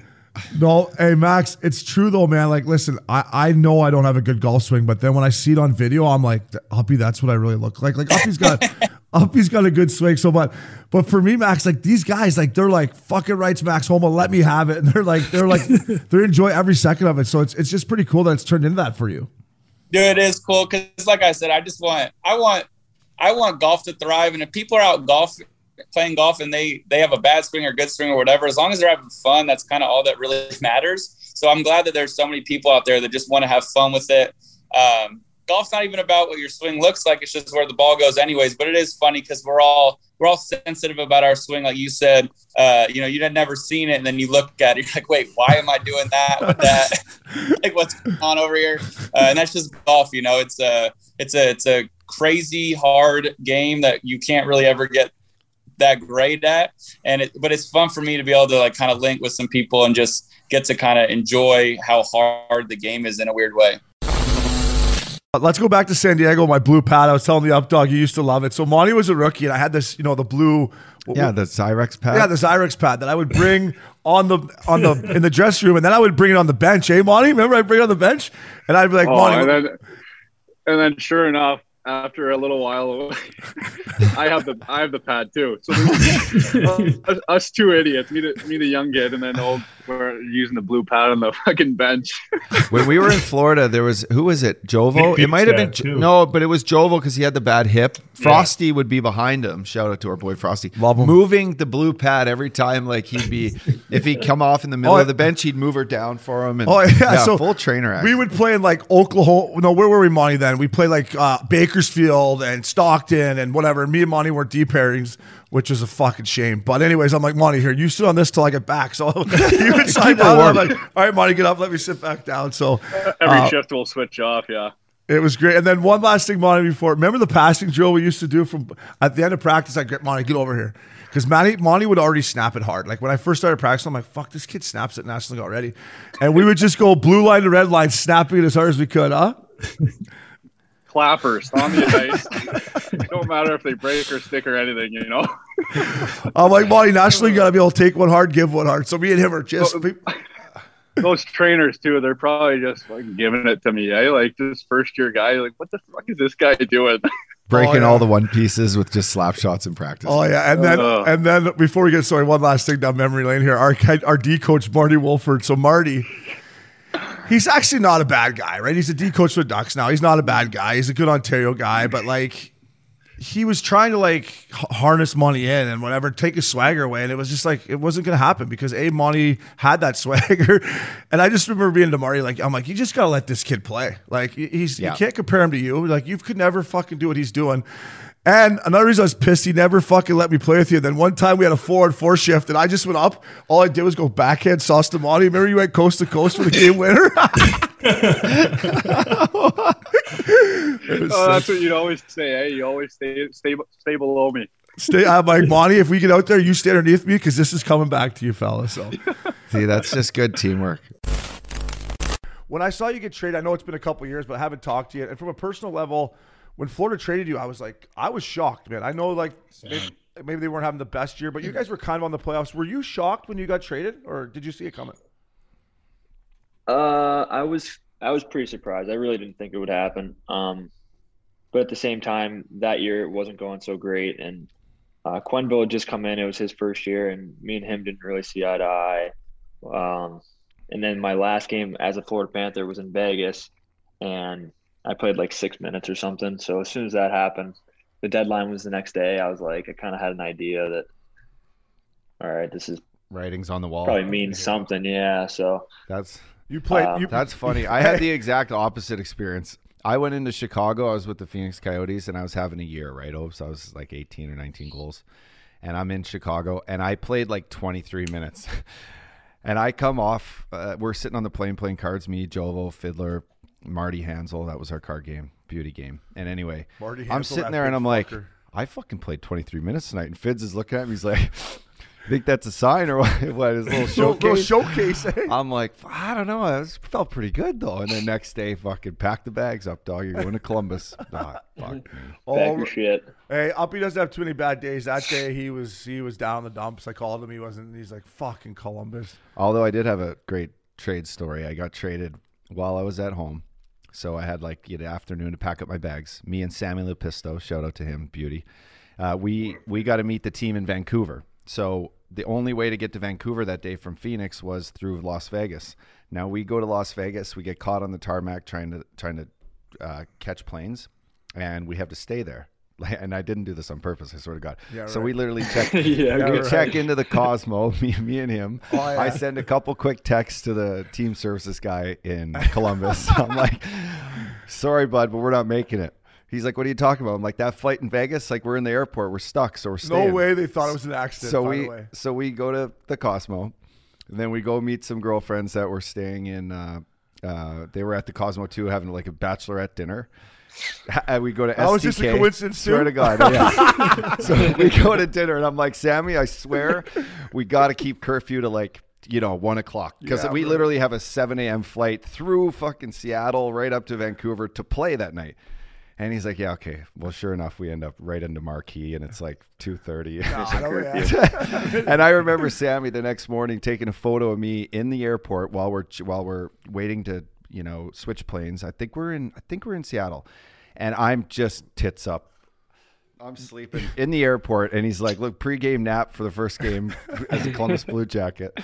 And we hum in there, drop our bags off at the Pacific Rim Hotel, and we go right to the rink. I got it 45 minutes to change. Hey, boys, what's up? Rick Nash, he was the only guy I knew on the team. What's up, boys? Blah, blah, blah. Go out first period. Cheddar right over Bobby Lou's fucking. Wow. Yeah. Bobby Lou, thanks for coming. So they made you fly Vegas to Seattle, Seattle to Vancouver? To play that night, yes. They didn't even get you a direct shot from Vegas to Vancouver? No. Tough start for Columbus. Yeah, there. totally. That's not National League. I was out before I was even in there. Only you, that works for you. Like, if that would happen to me, boys, I would have got stuck in, I don't know. My label would have been Columbus or something if I was getting treated somewhere else, right? He gets Vegas.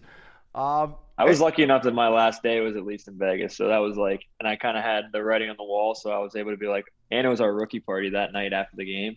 So I was like, well, if I'm leaving, I'm going out with a bang. So it was all right, boys. Trochi, how is the old fine fun doing throughout COVID times right now? Is it looking a little bare? Are the boys still putting money on the board, or how's that working? It's still pretty heavy. I mean, it's to the point guys are still putting money on the board, and we have nothing to spend it on. So it's just kind of we're just racking it up. End of the year party. I mean, once COVID's over, we have so much money to just blow. Wow. That's great. I never thought of it like that. The fans will love that. Let's ask the fans, what could these guys possibly blow all this money on? A nice trip to Scottsdale, get a private bird, and have a couple nights in Old Town. That's what the Bruins did one year. That was fucking awesome. Did they really? Yeah. Oh, yeah. I mean, every year in St. Louis, we used to, it would be Stas, Shaddy, Steiner would split the plane, and we would all just hum right to Vegas and do 2 full nights with our fine fun every year, and it would be 16 or 17 bye week or no, this was at the end of the year, off. and it would be at the end of the year, right? So and we made it to the conference finals the one year, so that we all went with our beards and blah blah blah, and then I'm talking every year, the 3 years, it was just full blast, no questions asked. Everyone on the bird. Let's go. Well, I'm sure the wives asked a few questions. No. What? The whole team's going? Okay, have fun in Vegas. But, hey, Troch, remember how mad Uppy was with that year we had the end of the year party in Miami and the wives came? Oh, no. Oh, yeah. Oh, we don't even need to talk about it. Yeah. Well, were you still there? Was it the year we had our one end of the year party in Florida at that Tortuga Festival? I think you set it up. Yeah, I set it up there. We had the tent. That was one of the best ones. That one was incredible. That was just something different that we needed to do. So there was a country music festival right on the beach in Fort Lauderdale. And, year after year, we had gone to Miami and had blowouts. Daisy and that was Dukes great. everywhere, huh? Yeah. Well, yeah, there sure was. Jessica Simpson's flying around. Cowboy boots, hats, little booty shorts. But, yeah, I thought it would be different to just walk up Las Olas Ave right to the beach. And we all had a tent and VIP tickets. Now, it was fucking expensive for what it was, to be honest. We didn't quite get full VIP treatment being the Florida Panthers. Oh, no. But yeah, I think we had a good mix-up. And then for the single guys and us, I think we all made it to the strip club up on Oakland. Had a little time in there. Solid gold. Solid gold. I've been to that strip club before Lauderdale. Is it out by? Is it out by Is that out by? There's one strip club out by the rink that I used to go with a veteran from Tampa. I won't say his name, but I thought it was called Solid Gold Broadway. Is it? It's north of where you probably would have stayed. Is it? Yeah. Yeah, it's on the beach, on Oakland. This is a funny story. I got a chance to play on the top line for the last 2 games before the bye week one year. Hitch was like, fuck, you're going, just play with the boys. It might have been Steiner and Tarasenko or someone. I was loving it, feeling it, is what you say, right? I'm feeling it. So we go to Cabo, 5-day bender with the boys. I come back 2 practices in, and my fucking jersey's down in the green line again. I'm like, fuck. What if I didn't go to Cabo? I'd still be on the first line. Like, come on, what the hell is this? Oh no, so it was you didn't practice. Your jersey was gone when you came back. Yeah, like I pretty much got back, and for like half of the practice, I thought maybe I'd still be on the line. No, right. I might even have to switch my jersey mid-practice. How good were you feeling Cabo though? All-Star break, like fuck boys, I'm on the top line. I got Cabo set up. It. Quitters house. Let's have a fucking time. Come back, fucking green line. Yeah. Oh, that was one of the one of the odd times where the coach is like, "Where'd you go for All-Star break?" And you're just like, "Don't even." Should I just lie? Stayed in St. Louis. Yeah. I stayed and got IVs and had good meals in Mexico. I got a great fucking All-Star story. My rookie year, actually. So Pronger and Niedermeyer go down. I go from playing fucking 12 minutes to playing over 20 for the last stretch before the deadline, and we're going right through Western Canada. We play Vancouver, Edmonton, Calgary, and we take it on the fucking chin. I'm -2 one night, -3 the next night. Carlisle pulls me in. He's like, if you think you're fucking going on this All-Star break and fucking partying, you're fucking crazy. You better be working out, blah, blah. I'm like, all right, whatever. So the next day, me and PJ are going to John Wayne Airport. And who is at the fucking gate but Randy Carlisle? And I like dive behind the fucking thing. And I got PJ, who's a 7-footer. So oh, yeah. So that sucks. 100% he saw me for sure. I thought coming back from Vegas, I'm like, PJ, there's a chance I'm on waivers. So let's really enjoy this. Yeah, it's good to have PJ if there's chicks around. Yeah, I mean, I'm like, and I'm with the 7-footer. I'm like, if he doesn't see me, he's going to see the big guy. There's no way I got on that Southwest Bourbon. I'm seeing me. Where was it going? Vegas. Oh, nice. He was going to Vegas to buy a fishing boat. That's what he said. Yeah. He's probably go take down a bunch of professionals. I had a worse experience when that first Olympic break. I went home and went back to, and it might have been a bye. I forget what it was, but I went back to BC because all my boys were still there in school. I did the 7 days there, and I'm getting ready to head back to Chicago. On my way to the airport, get a text from Tony Oman, the team service guy. We're going to send you down to Rockford. No. Do you want to come back to Rockford? So I just turned around and went right back to BC for 3 more days. Oh, that's brutal. But at least you get to go back and party with your college boys. Yeah, I got 10 days at home too, so I think it took me a little bit to get going. Eddie, that's what the coaches said about me. I don't know how long you can skate for, but at least he'll go out there and battle for you.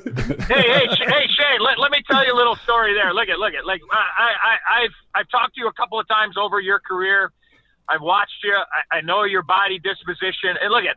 I can relate as well because, like back in the day, I wasn't exactly like a Scotty Upshall, very svelte. Like I had a little extra poundage, but I will say this is that when I weighed in one day, back in the day, you had to actually write in your weights. Like you didn't have somebody hawking you a lot of the times. Like you'd have a weight, and you'd weigh in every couple of days, and I would always want to know when we were weighing in just to get a little bit of an edge, if you know what I mean. So, the first time I weighed in, I think I might have put maybe a 10-pound dumbbell in my shorts just to make sure that I would have a little extra, a little extra cushion in case, over the year, if I happen to have a couple of extra banana cream pies or an extra prime rib over the days. But the one day I weighed in Chicago, I think it was like my 3rd or 4th year, I weighed in and you had your name and you had the date and you wrote it in. And that day I just happened to write in 2012. And our coach, the great Bob Pulford, who a legendary player and manager and coach, I think he won 3 or 4 Stanley Cups with the Leafs back in the mid-'60s, maybe the last time they won the Stanley Cup. But Pulley came up to me, and I think I won't quite quote him verbatim, but I will. But he was very loquacious. I will say in a real friendly way, he pretty much said, "Hey, Olczyk, what the F is 2012?" And I said, "Hey, Pulley, that's a lot." Yeah. FAT. So he just shook his head. He took a puff as one of his Kent cigarettes and just walked away in disgust. So that was the heaviest I ever was 2012, and I'll leave it at that. Hey, Eddie, if you remind me of the back in the minors, our French goalie Chewy, we were doing the honor system, same thing with the pen. And our coach didn't do it for like 3 months. And finally they came in and watched, and he was like 25 pounds over what he was writing in. So the honor system went out the window after Chewy was about 25 pounds heavier. Yeah, right. But Shane, look at. Okay, let's just take it down a notch here. Look at the world we're living in now. Look at, PC has taken control. We understand that. Okay, but as I said then, and I'm going to say now,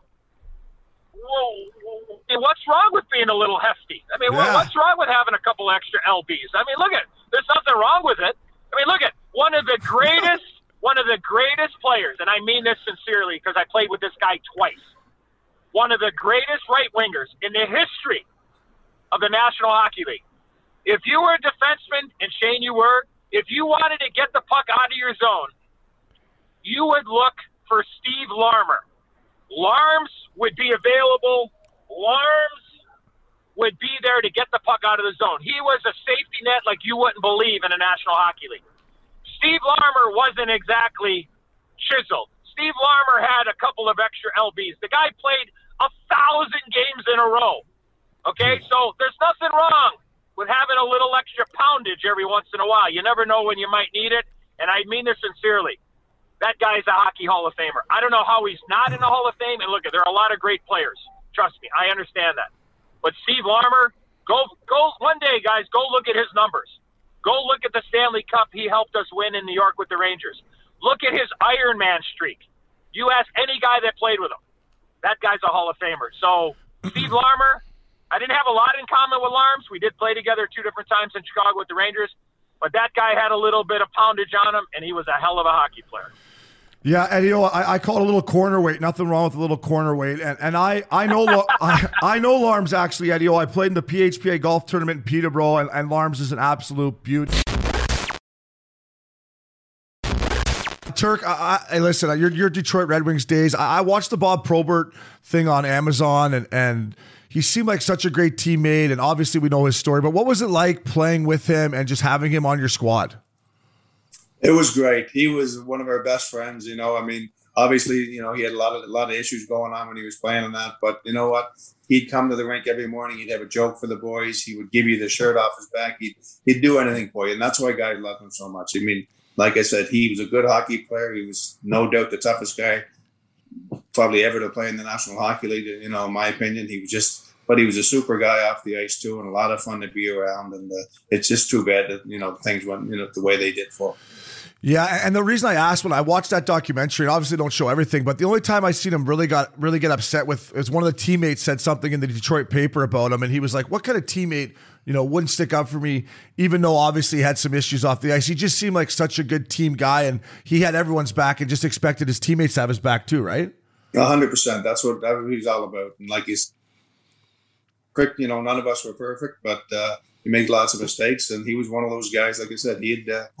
I know one thing. If you went to the wrong place in the wrong bar and you couldn't handle one of the guys, he'd be the first guy to jump in front of you, and he'd make sure he was the guy, taking the knuckles and all that if the incidents happened. And that's just the way Proby was. He treated everybody the same. He loved life, and he had a lot of fun. And then, Turk, I was lucky to have Wendell Clark on the power play on Monday on NHL Sirius XM with Cools, and Wendell Clark was my favorite player, and I found out real quick that we were having him on, so I wasn't quite prepared. But just playing against him, because you watch videos, he didn't ask you to go. He dropped his gloves and he was chucking first. Was he a guy that maybe had a dirty reputation, or you're just like, hey, that's Wendell, and keep your head up? No, you know what Wendell's all about. Wendell was my size, probably. We weren't the biggest guys. We're probably 185 pounds when we played. But he was fighting with the heavyweights, and he could do it, and he was a good hockey player. So there was nothing dirty about it, nothing cheap about Wendell. He would stand guys up straight up and fight. I mean, I seen him fight Proby a few times. Real good jobs. And, Wendell could score with anybody in the league. He's a good goal scorer, had a great shot. Just an all-around great hockey player at that time. Yeah, and sorry, but I loved him. He's my favorite. But at the start of his fights, Turk, his gloves were off, and he was chucking them before anyone even knew what was going on. Oh yeah, no, he was ready to go all the time, and I made sure I got to know him. Him and Joey Kosher are cousins, so I got hung around with Joey a little bit, and I didn't really want to ever fight Wendell Clark. I mean, he always banged and battled, and sort of chirped a little bit, but when his gloves come off, I was glad one of the other boys were around. Just like our dads tell us, eh? Throw first, ask questions later. Exactly. Because you never know when you run into a bulldog like that. Hey, speaking of favorite players, Stevie Y for me was one of my favorite players. I idolized him growing up. I wore his number. I got to play against him. He was my GM at my first World Championships, which you're going to here in a couple weeks. What was it like, having him come in as a young kid, showing him the ropes, being a leader and all, and then, the transition for him into, his job now and his role. He's just been this idolizing guy for a lot of Canadian hockey players. And I guess just your relationship with him, how's that gone? Yeah, we like playing on his line for 3 or 4 years together and being roommates, and like I said, Uppy, I was the older guy. He might have played in Detroit before me, but I was the senior guy when we got in the room, and I had the clicker. He had to go get the Kentucky Fried Chicken when we ordered out. You might idolize him, but I still controlled him a little bit. Even. Oh yeah. Well, behind each legend, there's the legend that showed him the way, Turk, and that's kind of. That's kind of Stevie Wise right there. But I just love how collective he is and what he did in Tampa Bay, building that, foundation for those guys to their success in the last 10 years. And then, him moving on. And hopefully he's able to do it in Detroit. I know the Detroit Red Wings organization means a lot to you and a lot to the game. So hopefully, he's part of bringing that back. He will. He's a great hockey person, and he's got patience, and he's going to build that team up real good. He's a smart hockey guy, and he takes pride in what he does. He'll work hard. He's just not one of those guys that step into a job and because he's Steve Eisman, he's going to go there and work hard, and he's going to build that team because he takes a lot of pride in it for sure. Hey, Turk, you mentioned that, you were the veteran and he went to go get the Kentucky Fried Chicken for the boys, which is absolutely great. And my question is, when Gabriel Landeskog walked in the dressing room in Colorado, and it was my 5th or 6th year in the league, I kid at 18 years old, I was like, this kid is probably more mature than me right now, which maybe isn't saying a lot, but I knew he was going to be a great captain. Did you know that about Stevie the day you met him? Like, this guy's got something special? Yeah, person, and he cared for everybody. So, yeah, when I met him and he got around the first couple of years, you knew he was going to be a great leader and a great captain. What was frustrating was we had such a poor team the first couple of years that, people didn't see his leadership skills. And as soon as our team became pretty good and real good at the end, he was an obvious captain, one of the best captains in the history of the game. So he's done an outstanding job. Yeah, he's great. Hopefully the Red Wings get back to where although they had 22 years straight of making the playoffs, and I took a lot of minuses in that Joe Louis Arena, Turk. So I don't feel that bad some nights for the Red Wings because I had a lot of minuses there for sure. What about a guy like Brad Richards? What was so important about him that Torts loved? Because he had him in Tampa. They won. New York. Yeah. It seemed like it was so much respect. But you look at the way Richie would have played. Like, if you're that skilled guy, you better do things every night that like Torts loves, right? Because you do hear guys like Obi and yourself, guys that Torts just knows what he's going to get. And like he expects it out of you, and you love like the fact that Torts is going to be hard on the good players. There's a respect factor within your room. We had. I think Richie just he played the game the right way, right? He didn't cheat, right? Offensively, Torts hated when guys cheated offensively, right? So Richie was never that type of guy. He took care of his own end, and maybe if he's not like even near the end of his career, like diving in front of shots or penalty killing and stuff, he still played the game the way that Torts wanted to do and would still win the battles. That was it for Torts, right? Like, don't be cheating. Make sure you're winning your battles. You're still playing, the physical game. Obviously, he's not out there crushing guys, but Richie just played that brand of hockey that Torts loved, right? Play it this way, and Richie did that. I remember when Richie first got to New York, it was like the first year, and Richie and I became good buddies, and Richie started off a little slow, and we started off a little slow, and Torts just being Torts, just this guy probably didn't sleep right if we were losing. So we're out after the game one night, and Torts must call Richie on the way home, and Richie comes in. We're going for dinner. He goes, "Torts just called me. He told me to do drugs and stuff." Torts is like, "Richie, I don't know what's wrong with you, but go out, get fucked up, do drugs or something, man." I was like, "Oh, this is gonna be a good night." He never said that to me, Prusty. He never said that to me. I think because he knew Richie wouldn't actually do it. Just lighten up a bit, a little false hope. That's fucking hilarious. Hey, that was another thing in New York. Torts made everybody put our phones. You'd have to get your phone and put it in a cell phone in a case during the game. When you walked into the room, as soon as you walked in the room at like 4:30 or 5, my God. I would have been fucked because guys were making dinner plans. I think it was Abe's. Abe's obviously got caught. Was making dinner plans, and he was texting somebody that was with like one of the owners or something, one of the owner's wives or something, and Abe's just texting where dinner was during the second intermission or something. I'd make sure in case I did anything really fucking dumb or funny out on the ice that after the period I'd be like sending messages around to people. Hey, did you see that fucking see me fly over the boards there? If they took Uppy's phone away from him at 4:30, we had to get to the barn. No one would have anything to do after the game. I know. Uppy saved us a lot in Florida. That's true. Everyone would be like, where are we going now? I'm like, see, I told you. Let me hold my fucking damn phone.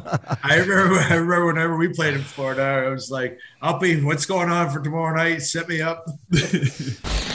Prusty, what was the one bar? I ripped up London one night with pairs. Jimmy Bob's or Jim Bob's? Jim Bob's. Oh, Jim yeah. Bob's. Yeah. Yeah, Jim Bob's. Yeah. I had a night there. That was a good time. That was one of our. I remember one time it was Memorial Cup year, and we're all lined outside Jim Bob's, and it was the night before a game, and coach calls Pears, and he's like, "Everybody in for curfew?" And Pears is like, "Yeah, everybody's in," and we all know we're like, the assistant coach is calling Pears, and he's like, "Yeah, we're all in. Everybody's in bed." And he goes, "Yeah, that's funny because I'm looking at you motherfuckers in the lineup right now." But we were winning every game. Like, what was he gonna do? He's just like, "You stupid fucks." He's like, "Just get home safe. Don't be too late. Don't do anything stupid." I remember we did one thing in LA when you came out to LA. I think it was the Canucks and the Kings in the playoffs, and we did a thing at the rink there. And I was like, dude, we got to party when I get back into Toronto. When I got back to the city. That's right. And you were the first guy I hit up. I'm like, yo, Cabby, I'm in the city. Loops is here. Let's rock. And I think we went out on King Street. I think I did something about your bag, like your hockey bag. I would do such dumbass things. And even in the playoffs where like the media was like so much more intense, the PR guys were so much more intense. I had to lean on dudes that I had either were great personalities and they're like bleep the traditional conventional stuff like yourself, or I had to I would wait out. So, when it's Canucks and LA, it was probably like Naslin was probably the cap. I think he was the captain back then. Good looking so I guy. Was Naslin, right? That year was the Sedin. So Naslin was a little bit before that, but they played the Kings in playoffs when Naslin was the captain too, though. Yeah, back in the day. And then I would wait till the scrum, so there's 20 reporters circling a player and they would ask, how does it feel? Blah, blah, blah. The same 3-4 questions that you guys have gotten for literally 20 years. And then I would sort of sneak in and I would ask about somebody's phone or what do you eat before games, dumb things. Cause I only want to know about you guys as players and not so much the game. So I was covering more hockey culture and amplifying the personality of hockey players because, obviously where we're from, hockey is the NFL of Canada. And it was really special when guys played along, when they got it. Cause I wasn't there with an agenda. I was there to have fun. And once dudes understood it, okay, I can let my guard down a little bit and have fun with this chubby, weird reporter who wearing baseball caps and, Jordans. And I didn't look like anybody else in the room, literally, whether it's the media or the players, unless it was LA, unless Wayne Simmons was there or if it was Montreal, PK was there or Joel Ward in Nashville. It was a handful of Joe Rogan, a handful of dudes that looked like me. So I was a little bit of an oddball and then asking odd questions, but it worked when guys like you, and we also did something at the ESPYs. Yeah. We did something about being famous, and I think I brought an iPad. I haven't seen the segment in a while, but you and Joffrey had a lot of fun with it. Yeah. But yeah, I do remember those nights, albeit blurry. Our final segment brought to our buddies at Canadips. I got a lip boomer in right now. A couple of my boys at the golf course this Sunday Guys that have been chewing forever, they saw the candy sitting there. I slid the tin over, they threw it in. They sit nice for you guys trying to quit chew. So Lip Boomers Candy Dips, promo code Curfew Cali. We got scratched a little bit in Boston together, but the one thing I really enjoyed was when you tell me stories about Phil Kessel. Can you give us one of these Phil Kessel stories from when you were playing with him in Toronto? I used to just laugh my ass off, and make sure you do his voice. I haven't done his voice in a long time. Yeah, I missed the locker room. It's been 4 years now. Let's see. Yeah, there's so Randy Carlisle, Obes. I know you had him. Yeah. Just a fun person to play for. Just an old grumpy fuck is what he is, hey? Dude, he started team weigh-ins when we were in Toronto, and so he had this target that every guy should be playing at. You know, he had this idea of what Phil should be playing at, and it wasn't. I think it was probably 15 or 20 pounds less than what Phil was currently playing at when Randy came in. And I just remember one time we were weighing in, and the strength coach Bells was like, "Hey, Phil, you got to come weigh in." And Phil's like, "Fuck you, Bells." Fuck you. And so Bells brings the weigh-in sheet down to Randy, and Randy's like, "Well, where's Phil's weight?" And he goes, "I won't weigh in." And he goes, "You tell him to go weigh in," and started yelling at Bells, the strength coach. So Bells comes back, and he's like, "Phil, you got to weigh in." Randy said, "You got to weigh in." And Phil pokes his head out of the change room down the hall toward the coach room. He goes, "You tell that fat fuck if he wants me to weigh in, he can come weigh me in himself." Screamed it down the hallway. Oh my God, that was one of the funnier Phil stories. There's a lot of them. He was just a riot every day, man. One of the best guys to play with.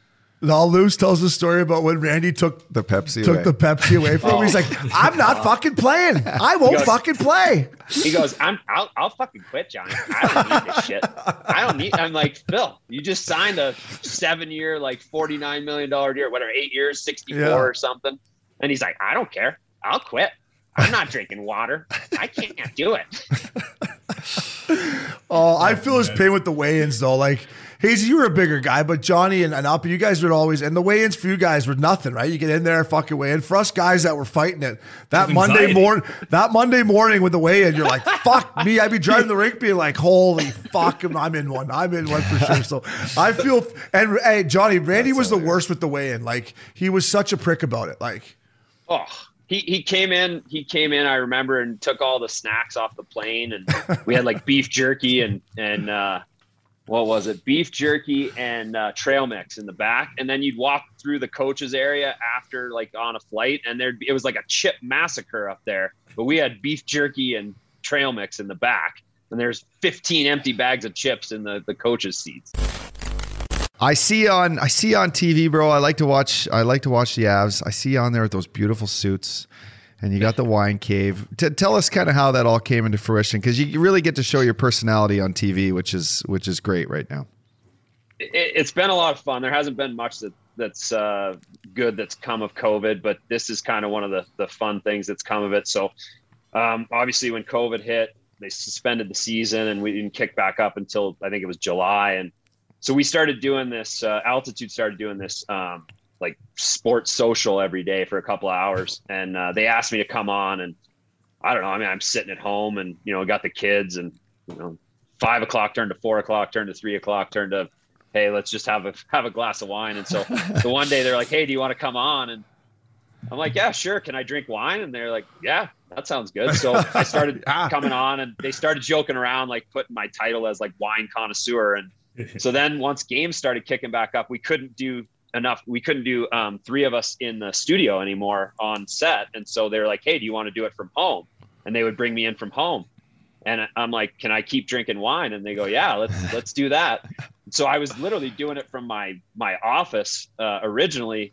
And then they came up with this thing called Johnny's Wine Cave. And so I was like, well, you know what? Maybe I'll just like throw a setup downstairs in the wine room and see if I can get the internet to work well enough. And lo and behold, it did. And people have, it's great. People have loved it. I get so many people messaging me about what, so when the Avs win, I set like a whiskey glass back here, and I, pour whiskey in the post game, and so I get really towing the line there in the post game a lot of times, and people are like, "Oh my God, what are you drinking tonight?" And what's in the glass? And it's become kind of a fun segment, and I don't do it every night. I'm doing real estate full time up here now, so it's a part-time thing for me on altitude. But Riker and Kiefer are hilarious, and they basically just rip on me nonstop about how my teeth have turned purple, and I'm can't put sentences together. And I mean, it's fun, man. People love it, and that's kind of where we're at in the world today. Where you got to have somebody broadcasting from home, and fortunately for me, it's kind of a fun little setup that I've got here. That's a lot. Sorry, but I just want to say that's a lot of wins to start off your career as a I post game. I mean, they don't lose. They don't lose at home, so I'd be pinned too. I was just like, thinking how many post games do I have to sit here? I need to buy way more whiskey. Weegsy, from the first time I met you, which I could maybe tell that story, but the point is I knew you were a playoff guy. But you want me to tell the story when I first met Weegsy? Yeah. So I just get sent down to San Antonio, and I see Weegsy's got good skill, right? I see him in training camp. He's got good style. He's a younger kid, obviously, and we're taking a piss in San Antonio, and he's there. There's a stall between us, and then there's me. And Weeksy just like takes a piss and starts shaking his cock. He just looks down. He's like, I got to stop jerking off so much, man. It's been a long camp, man. I'm like, I know that. I'm like, sharing that hotel room, and it's tough. Eh? You got to go to jerk off in the bathroom when your roomie's in there. And I'm like, it's Uyghur, right? He's like, yeah. And then from that moment on, Weeksy, the rest is history. But I knew, that's hilarious. I knew as a young kid that you had swag and confidence that you would eventually get to the NHL. Hey, Weeksy, baby, how's the golf game, fella? Because back in San Antonio in the day, it was a little slashy. Has it gotten any tough, better? Eh? Have you been playing? Have you been playing? It's a hit and a miss. I actually, the funniest story is Jans takes me out to the Grove, and I was so brutal. It was like almost embarrassing, and I was like, Jans, like, I might not ever be able to come back out here. Like, I don't know why we do that. Like, I don't know. Like, I hate when the caddies go and look for my balls. Like, I'm just embarrassed, and I got to tip him at the end. I almost feel like I owe him extra because it was so bad. And then the next time he's like, no, you're coming out. So the next time he takes me out, I'm pretty sure I shot a 77. Like, I've never done this in my life. Like, it was insane. Like, I'll never do it again. But I was like, at least, I shot it. 77 at the Grove, and now they can all think of me as like a decent player. And I left there feeling pretty happy. That's a fucking good score. Yes, it's an all-time story. I actually was, just before the pandemic hit, I was doing comedy shows at like swingers clubs in Toronto. Did you have your pineapple? Isn't that the sign of the swinger, the pineapple? No, boys. Like just like clubs where like couples just show up and they throw their keys into a bowl and see who goes home with who. No way. Yeah. Those were like paid gigs, and we had one right in Toronto. And I actually did a gig at a swingers convention, and I'm not even kidding. It was clothing optional. So literally couples were showing up, and like some of them were just like straight up just naked, like twigs and berries hanging out. And during like shows, they tell you, if you're nervous, you're supposed to like picture the audience naked. It's like, fuck, it's kind of hard to do that. Fuck, they are naked. Yeah. And I swear to God, in the middle of one of my sets, like two couples started like fucking hooking up.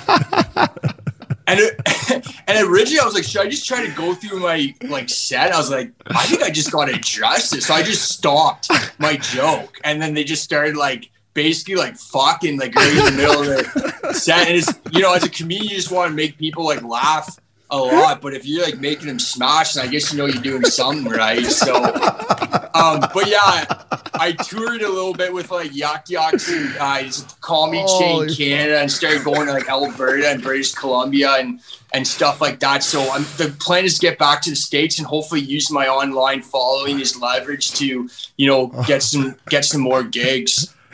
Oh, you got the boys. You got the boys crying in the studio here. That's a first for us. Like when your first year, you work your ass off, you get yourself into the National League, and then boom, you look across the room and you're paired with number 5 Shane O'Brien. How was it playing with him early on and having him as a teammate?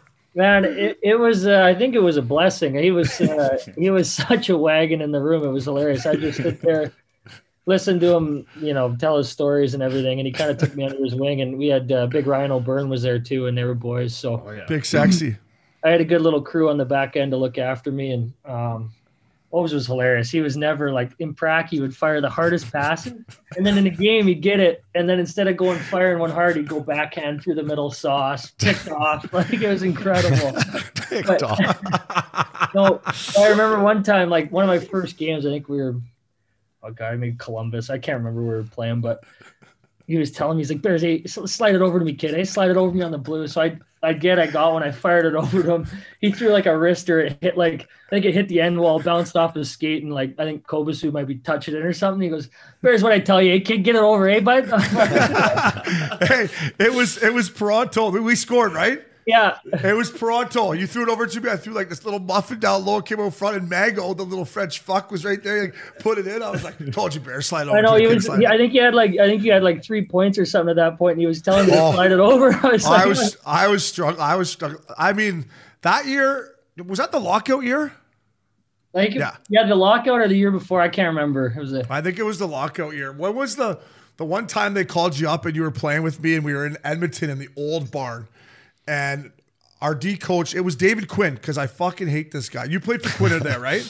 Yeah, I had Quinny in the minors, and then in Colorado. In Colorado. So Quinner, him, and Sacco were always like, make the safe play, Bears. Make the safe play, up the wall. And then maybe this wasn't right by me, but I'm like, fuck that, Bears. We're going D to D, all right? You go D to D to me. I'm going to go up. You come underneath, and I'm going to sauce it back to you. So we're in Edmonton, and Bears is trying to make the right play, right? And who is my loudmouth, eh? I'm like, Bears, D to D. So he kind of fucking fumble fucks and slides it over. And I can't remember exactly. Prince, you'll find the clip, but it hits Ryan Smith's stick. And I'm flat-footed now underneath him. And here comes Alex Hemsky, Bears. He fucking inside out past Farley, and the rest of the night I was right like this: grocery stick, chin strap undone. So it was great. Yeah, I put you in the soup there. I want to see that clip. I haven't watched in a while, but you were on the top 10 the entire year. I was on the top 10 the entire year. That was my bad. Oh yeah. It's the worst I ever got walked. You went overseas that 1 year, played in Russia. Is it as crazy as people make it out to be? And if you can, share at least one story with us, because I've just heard this fucking place, there's no rules over there. Yeah, and I was in VTs too, and I think that owner now, I believe he might even be in jail. It was Nikolai, but it was pretty wild. I'll give you a quick story. It's actually right when I signed. It was there. He started probably 15 or 20 games, so I only went over there for half a year. But I get to the hotel the first night, and I'm with my agent, and I meet Nikolai, who's the owner of the team and the owner of the hotel, and he's a big drinker. So we sit down, we have dinner, I start drinking with him. Now it's like 2:33 in the morning, and I'm pretty drunk and just exhausted. We just flew in. I'm with my agent and stuff, and first night in the hotel, I go, I got to get out of here. He doesn't speak any English, the owner. So I said, I basically called Theophanis, please, tell him I'm just exhausted. So first night I'm in the hotel bed and I'm passed out finally, and I just hear this monster knock on my door. I'm like, come on, you got to be shitting me. First night, who the fuck's at my door, right? So I look at it, and it's my agent. He's like, open the door. I'm like, no. I said, Paul, I'm going to sleep. I'm exhausted. So he goes, no, you have a present for you. And so I opened it up, and 2 dime pieces. And Nikolai says, the owner says, welcome to Russia. So, I said, you're like, what a league. I ain't fucking leaving. So I found some energy. Fuck yeah. Hey, that got your legs feeling better, didn't it? Yeah, absolutely. We all got to experience Uncle Scotty, also known as Scott Gomez. And, he always had so much love for his Alaskan boys. And I just want to know, what type of impact did he have on you and your career? Because, he was kind of one of the first ones out of Alaska to put his name on the map. I mean, he was, as far as guys I looked up to coming out of Anchorage, Alaska, like everyone was like Scott Gomez. Like I remember being probably grade 6 or in middle school and going to watch Scotty Gomez play high school hockey, and everyone's like, around the rinks watching this kid like get the puck behind the ice or behind the net and skate it all the way down the ice and score. It was like, oh, Scotty Gomez. And then, as I got a little bit older, got drafted and everything, I got to work out with him and, obviously got to know him pretty well. And yeah, you guys know how Gomer is. he brings you in, and he brought me in early and was like, you're one of the boys. And, he's kind of always like, been there for me always, even now we still talk all the time. He's one of my good buddies. And, I mean, he was pretty much, I mean, we always say, I mean, he put Alaska on the map when it comes to hockey, I mean, his career and everything he did, but the way he I remember, when I was playing for the Islanders and he was playing the Rangers, and it was like a defensive zone faceoff or something like that. And I had my stick a different way or something like that going to the faceoff, and he's like, "Fuck, Nate, what are you doing? Turn your hand over this way." He was like helping me out, and I'm getting ready to take a faceoff against him. Just shit like that. But you guys know how Gomer is. He's the man, and he's definitely got the gift of gab, and he is definitely one of a kind. That's for sure. Yeah, Tomer, there was no one better, I don't think, in our era than skating the puck through the neutral zone than Scotty Gomez. Oh. Even if he didn't the scoring slump he went through Montreal, I was playing against him. I think I was in Tampa, and I was like, Gomer didn't get any points, but I'm like, fuck, he looked good out there. He had the puck the whole game. You know what I mean, Tomer? He looks so good, and you watch him when he would skate to all the way down the ice, he never looked down. He's always head up like this, never looked down once, and he's got that little hop to his step as he's crossing over, and his knees are knocked in, and yeah, man, he was a hell of a player. He was fun to watch. He was good for escrow. He was good. You know what else he was good at? He never he never would touch the puck when he would skate up. It would just float, and he would just stick handle over it. He would never move it. It's crazy. You watch him, his stick would stick handle on both sides, and he kind of fake here, fake there. But the puck would just come with him. It was a unique way. I actually got a unique way. Tomer, I got a fucking Scott Gomez story before we turn it back over to Broadway. First year in the fucking playoffs, we're playing Jersey. He's in there. Game whatever, 4 or 5. I got him fucking down the ice, fucking fish hooking him, and I stick my finger in his fucking mouth, and he bit me. I would have bit your fucking finger. I was like, which taught me as a young guy, I'm like, careful where you're putting your fingers on. But Gomer just took a bite right on my face. I was like, fuck. He's like, don't put your fucking hand in my face. I was like, okay, Gomer, you got a good point. I'll tell you what I missed, Steger. I missed the fucking paychecks, bud. I'm not gonna lie. I missed the 2 weeks where you're fucking had a couple bad games, healthy scratch. You go in the locker, open it up. All right, she's worth it, boys. Where are we going for lunch? But I'll take the ups and downs any day. I will. Yeah, I always had a goal after looking at my paycheck. I always came to play that Except game, for when you looked at the escrow and went, you motherfuckers. Hey, remember we used to steal Soupy's paycheck? And we'd slide ours in his envelope. We'd take his, just leave pregame skate with it. He'd be like, what the fuck?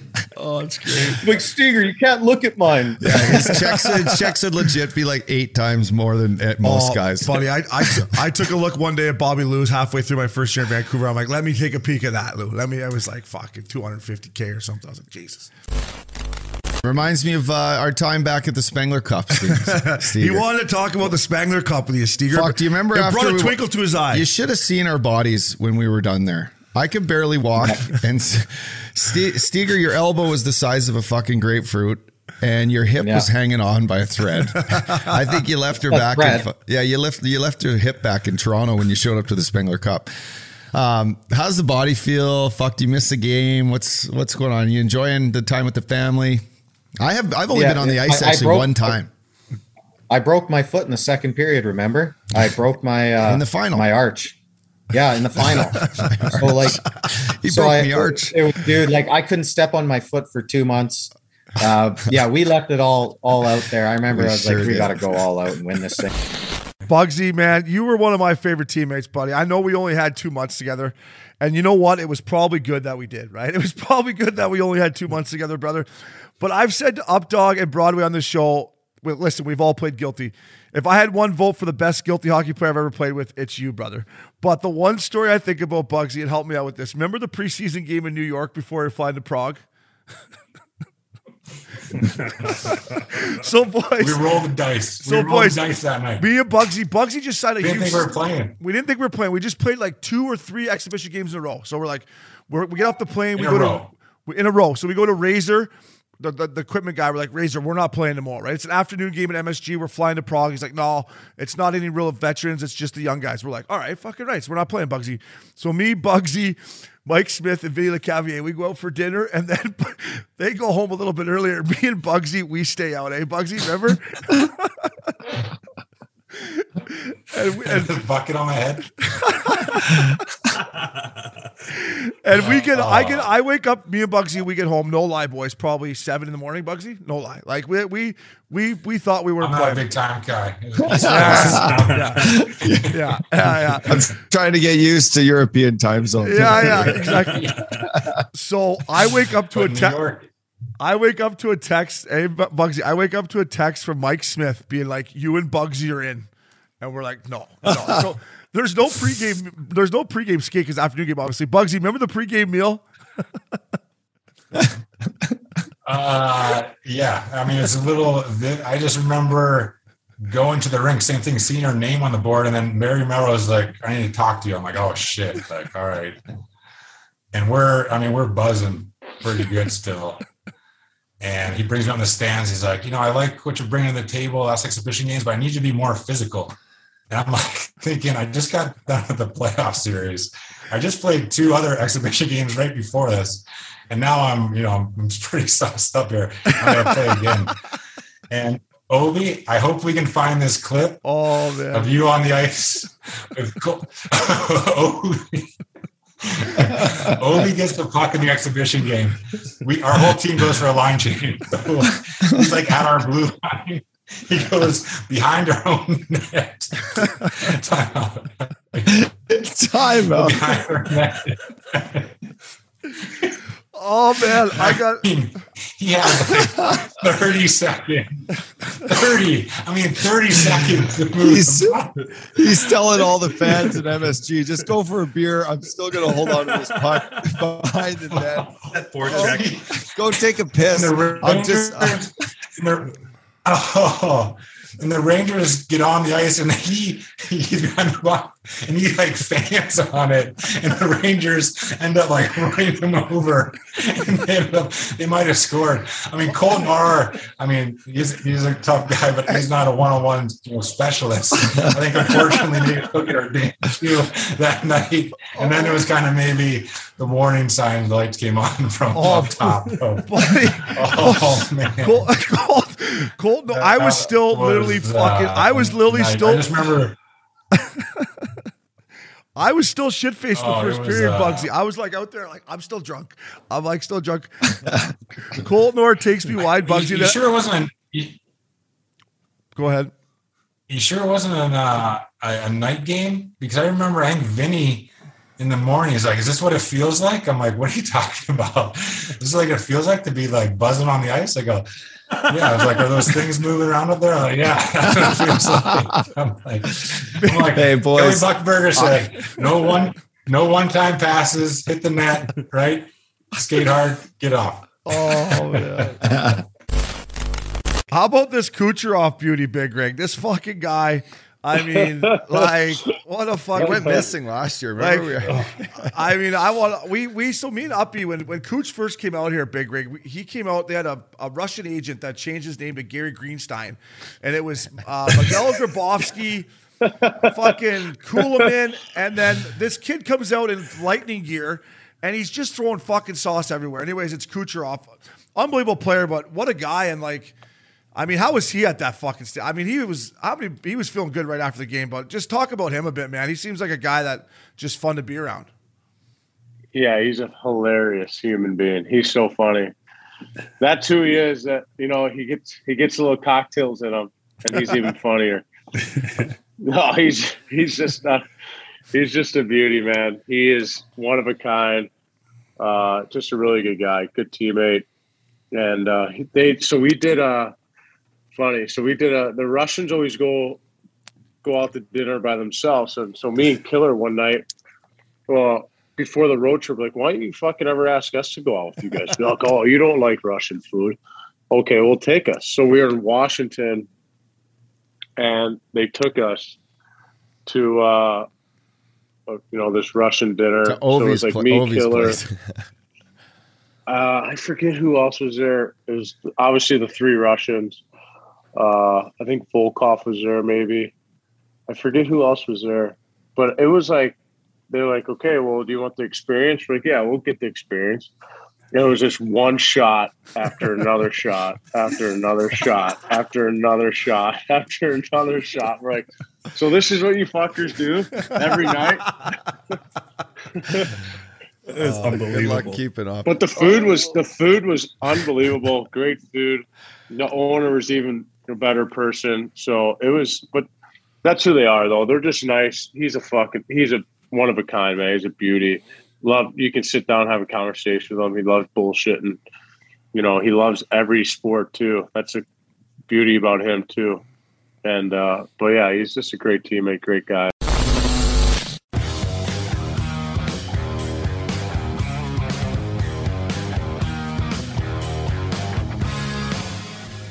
Obi, Scoopsy, let's take a moment and talk about Aura.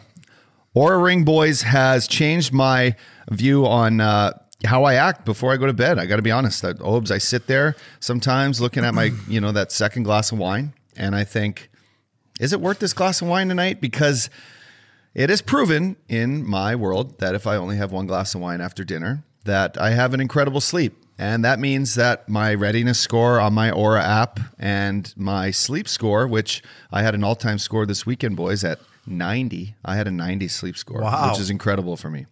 But I sit back and I go, that one glass of wine is probably the right mode, because I wake up, I feel fresh. My activity the next day is done at higher levels. I just am charged up. I feel better. My mood is better. I feel like, I recharge, especially after a long Memorial Day weekend. I was able to sit there, boys, and I had an incredible time. So your rings are in the mail. Aura, we thank Aura for hooking the boys at Missing Curfew up with 3 rings to really tell our story, our sleep story. I'm excited to see what it does for you. I'm excited for the mental and physical recovery, because there's times like I'm pretty consistent throughout the week. Like I go to bed 10:30 every fucking day during the week unless something really pops up. But for me, some mornings I feel really sluggish. Other mornings I feel great. Like I woke up last Friday morning feeling terrible, and it just didn't make sense to me. So I'm looking forward to getting all my information. Maybe it's what I'm eating the night before, or what I've been drinking. So I'm looking forward to seeing that, because I want to get that full recovery to wake up, feel my best, because there's no better feeling than when you wake up in the morning being like, hey, let's rock. So Obes, I got you the matte black ring, size 13. Fucking fella. right. That is coming in the mail. Scoopsy on the other side in the East Coast.